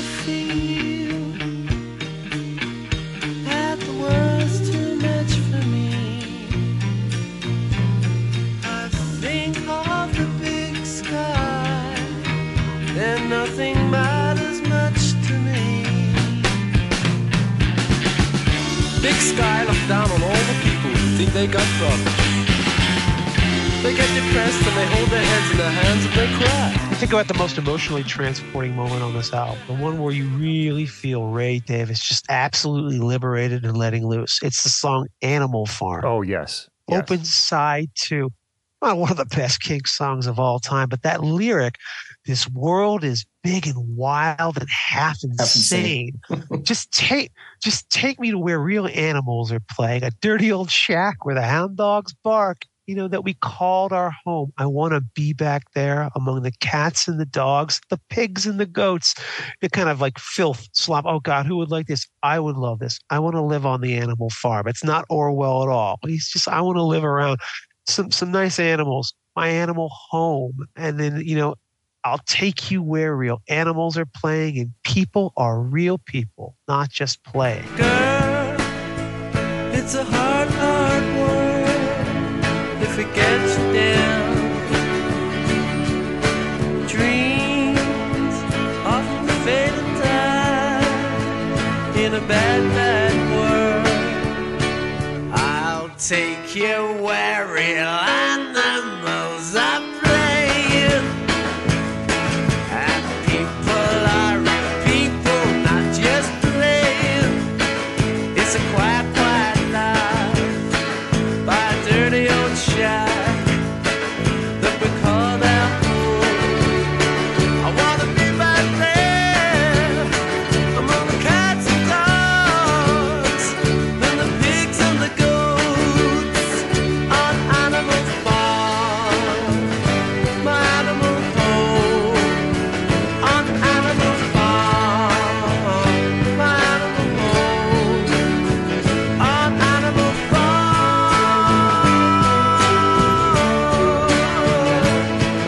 That's the vision that Ray had. It's so funny. You talk about like these little like childhood fantasies. There are 3 examples of it, I think, on the album that in different stages of a child's life. There's Phenomenal Cat, which is like, you know, like a small kid's tale. And then you have something like Johnny Thunder, which is about like the coolest kid in town, Mm-hmm. the one that you knew was going to grow up and go do something amazing. Johnny Thunder, lives on water, feeds on lightning. He don't need no one, want money, and all the people of this town, they can't get through to him. He's going to get out of here. He's going to do something. But nobody ever knows whatever happened to Johnny. And then there's that last memory. And this is one, it's a much more mature one, an adult one. And that's actually one of my favorite songs on the album. Just hides away near the end when you have all these sort of like ponderous kind of ruminations on like, you know, like nostalgia and personal humiliation. Like all of my friends were there, which is hilarious. It's Monica. Monica all of a sudden just emerges out of nowhere, this samba. You know, and all of a sudden, you know, Ray is remembering this girl from back in the day. I shall die. I shall die. If I don't know Monica, who was that girl? You never met her. You never knew her. She just lives there as a memory that dances in your mind. And it was something that you never touched. Maybe if you had it, it wouldn't have been as good as it was. Take the sunshine, I'll take the night we shadow. 'Cause everyone knows that Monica goes at night. She'll do something wrong and prove to you she is right. I shall die, I shall die if I should lose Monica. People can try, but they can't buy Monica, my love. Money to moonshine, Monica knows every line. You'll never propose, 'cause Monica knows you know. She'll turn up her nose and say what a fool you are, Monica. Then they'll have those 3 memories that sort of underpin the rest of this. Remember, this is an album that's so obsessed with pictures and knowledge. There's Picture Book. We didn't even mention Picture Book, which is as close to a single. Although I don't even think it was released as a single. But gosh, this is the one that, like, if you think of like the quintessential Village Green era snappy Kinks, pictures of your book, pictures of your mama taken by your papa a long time ago, picture book of people with each other to prove they love each other a long time ago. And it breaks into that na, na, na, na, na, na, na, na. And they're throwing in an incredible pop change into this song about just going and looking back at these memories that you have, or maybe you don't have, and all you can do is fill in the blanks. A picture of you in your birthday suit. Sat in the sun on a hot afternoon.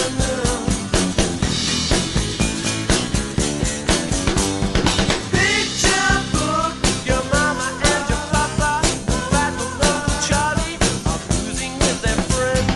Picture book, a holiday in August, outside of bed and breakfast, sunny South Bend. Picture book, when you were just a baby, those days when you were happy, long time ago.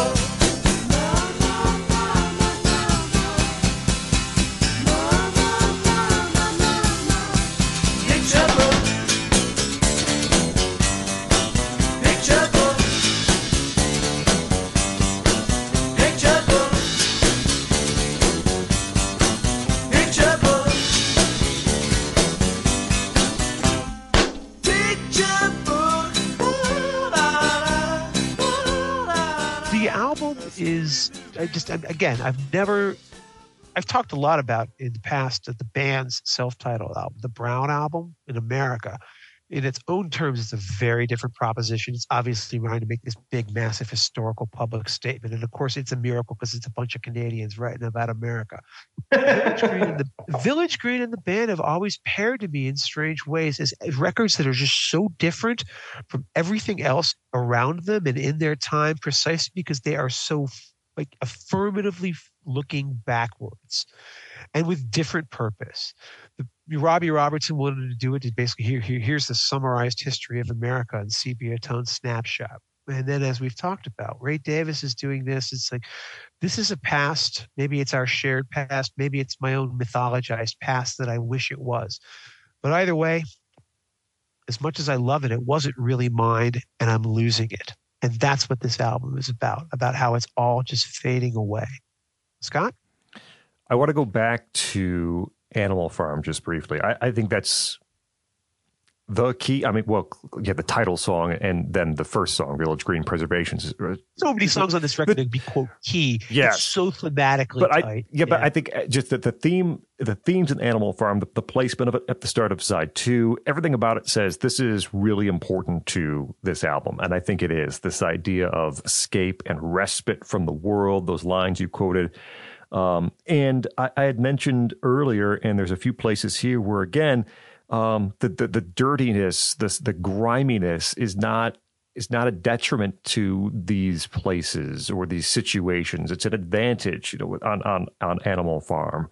Take it where the real animals are playing in a dirty old shack. And then the other song that I absolutely love from this record, I mean, I love them all. The one that hasn't been mentioned yet that I love, Last of the Good Old-Fashioned Steam-Powered Trains. Boy, do I love that song. And this is it's this bluesy workout about the trip the train takes Smokestack Lightning. to a It's their museum. version of that song. Right. The classic, yeah. And the way that the pace quickens throughout and the harmonica being brought in over this just pretty much basic like Howlin' Wolf kind of riff. And this is a celebration of all that stuff, the noise, the clatter, the blood and sweat and the soot and the scum that has to do with these old-fashioned steam-powered trains. But it doesn't matter because it's part of this virtuous world that Ray has pictured and painted that is being destroyed by new technology. And maybe that blood and sweat and scum made us better people in some way, made us closer in some way, got us closer to what we needed to survive. That's just all part of the virtuousness of the past. Like the last of the good old choo-choo trains. Up till I blow this world away. And I'm gonna keep on rolling till the light fades.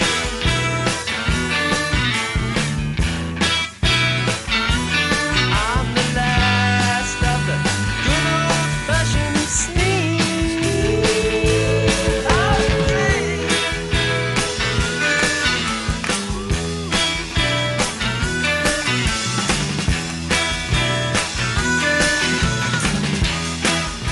mentioned both Picture Book and Johnny Thunder, and those are two. There might be one of the two other places here where it's that wordless melody, right? In Picture Book, you got Jeff the da ba ba ba ba La las, right? and then in Johnny Thunder, you got the ba ba da ba ba ba ba da da. So it's very childlike in a way too. You mentioned those sort of childlike fantasy escapes that run through the record. Well, even in the other songs, there are these places, these portions that sort of bring us back to childhood as well. I'm just looking through notes.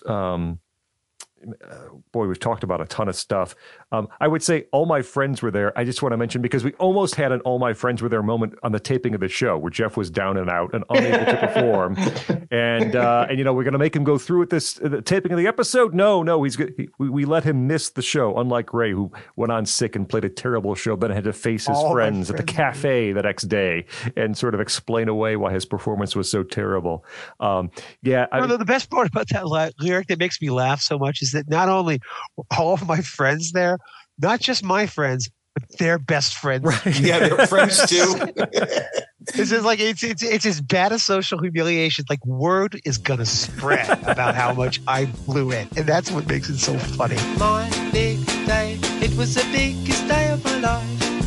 It was the summit of my long career, but I felt so down and I drunk too much beer. The management said that I should not appear.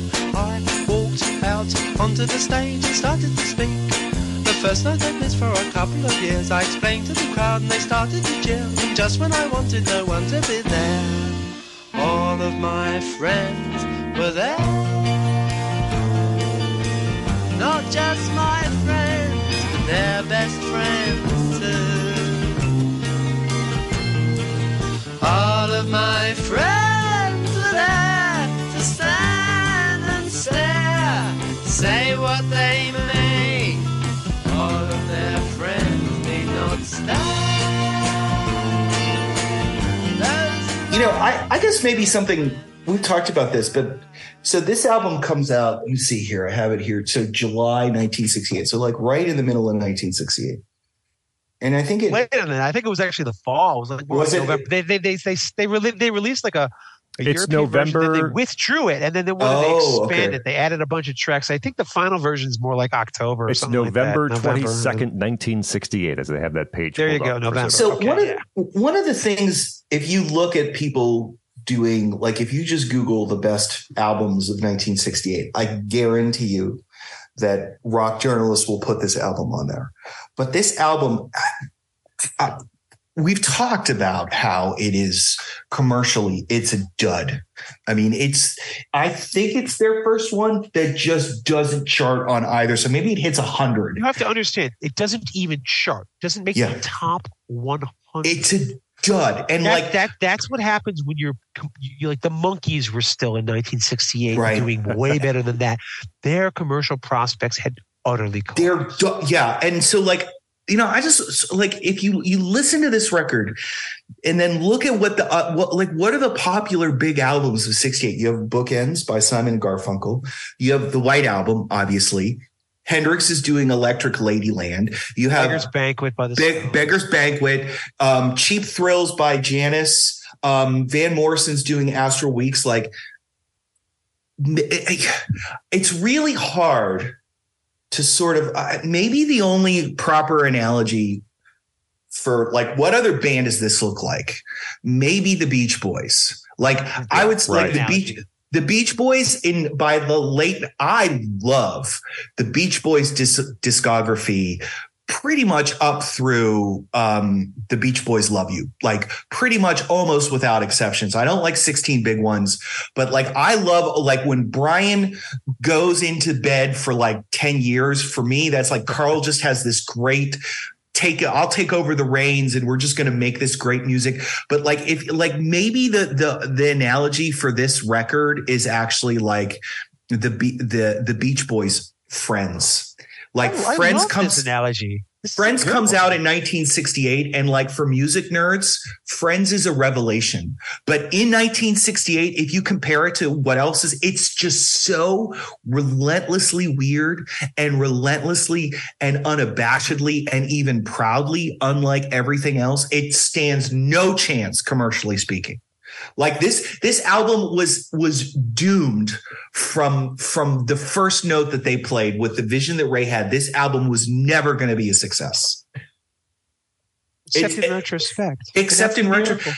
Yeah, because I would say like Wild Honey as well. Like if you take those two albums that come back to back, like Wild Honey and Friends, you listen to them, they're timeless. It's almost sort of like what Ray's doing here, I think, is like he's like stranded on an island. You know, he loves being on an island, right? And he has like a bottle and he puts a message in it and he throws it out like a message in a bottle, and like it just gets discovered by a bunch of nerds in the mid-90s.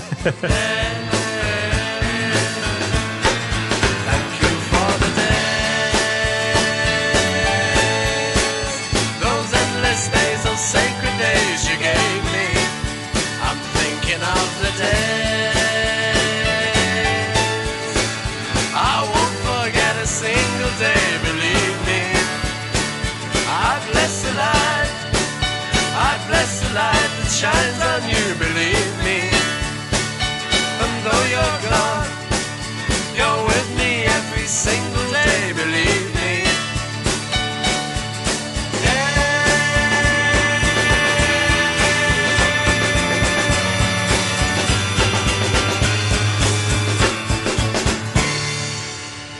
This is fascinating. You know what? It didn't just get discovered by a bunch of nerds in the mid-90s. It got discovered by a bunch of rock critics, even at the time, who were actually, and it's probably one of the very few times you could ever say, well, the critics really got this right and they all banded together.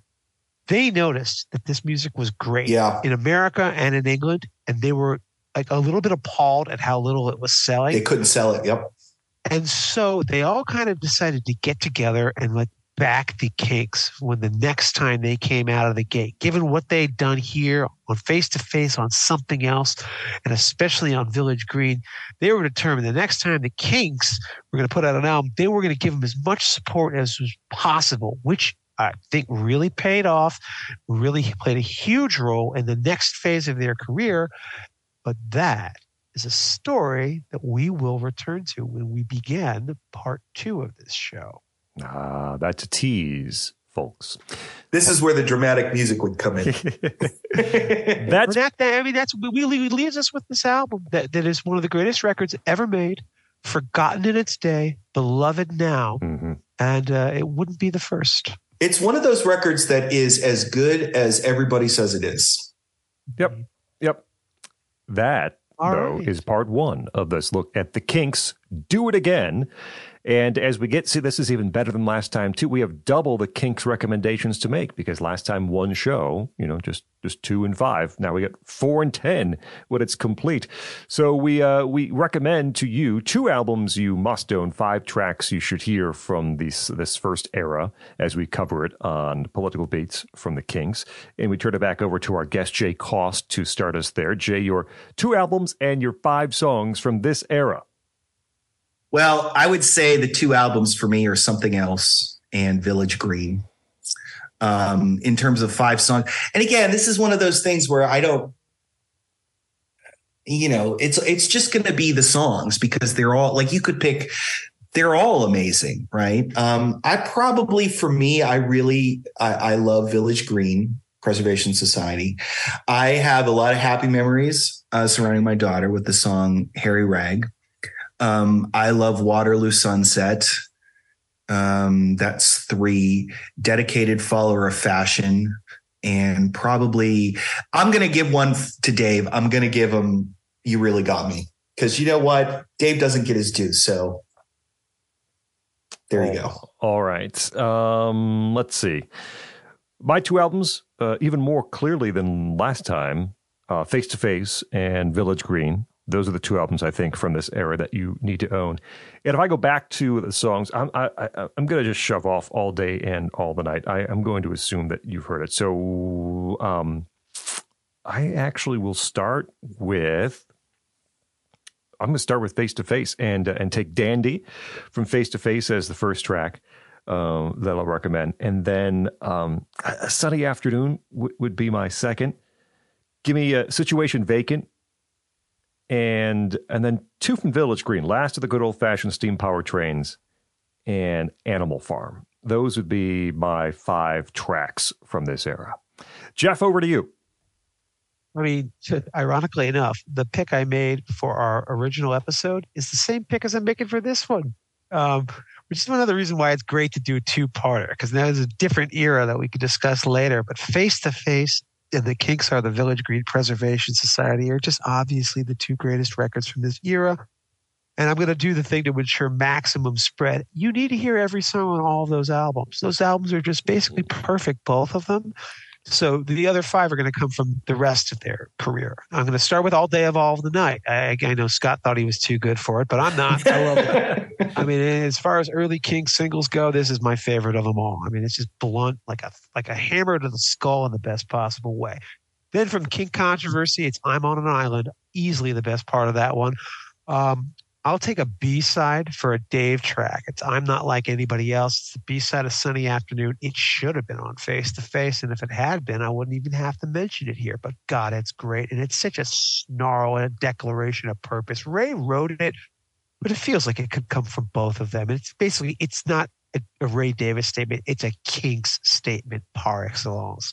Situation Vacant from Something Else. Of course, I already mentioned it's my favorite on the album. Scott mentioned it as well.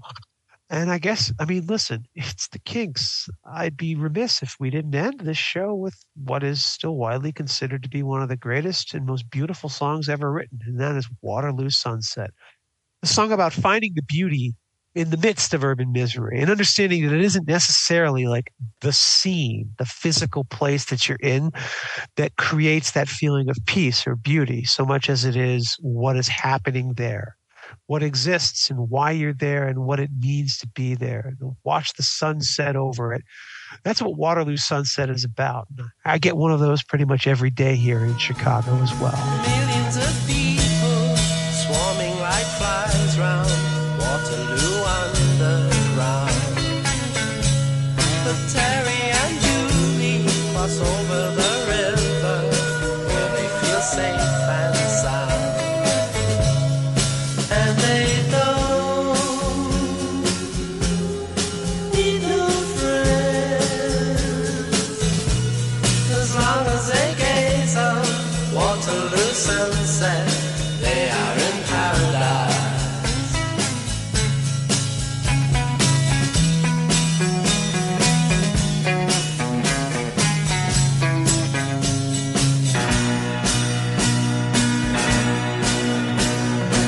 Waterloo sunset's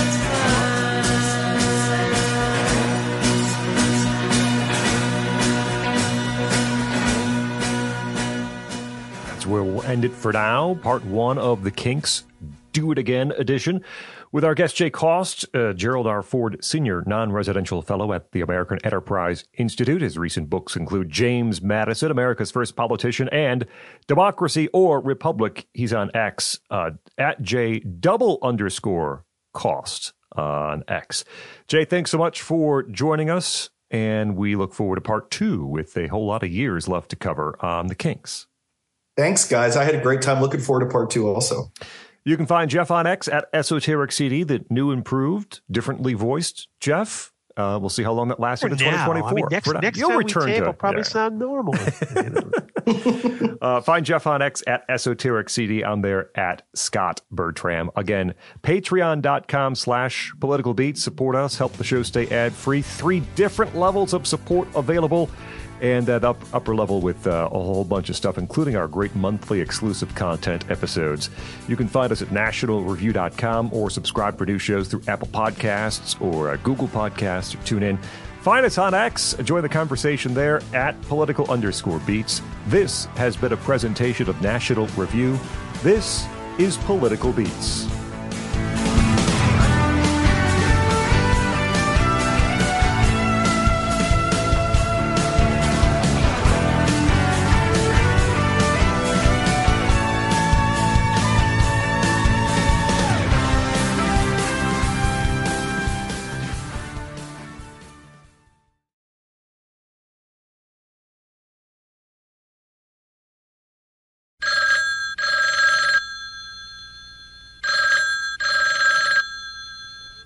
Hello, who's that speaking, please?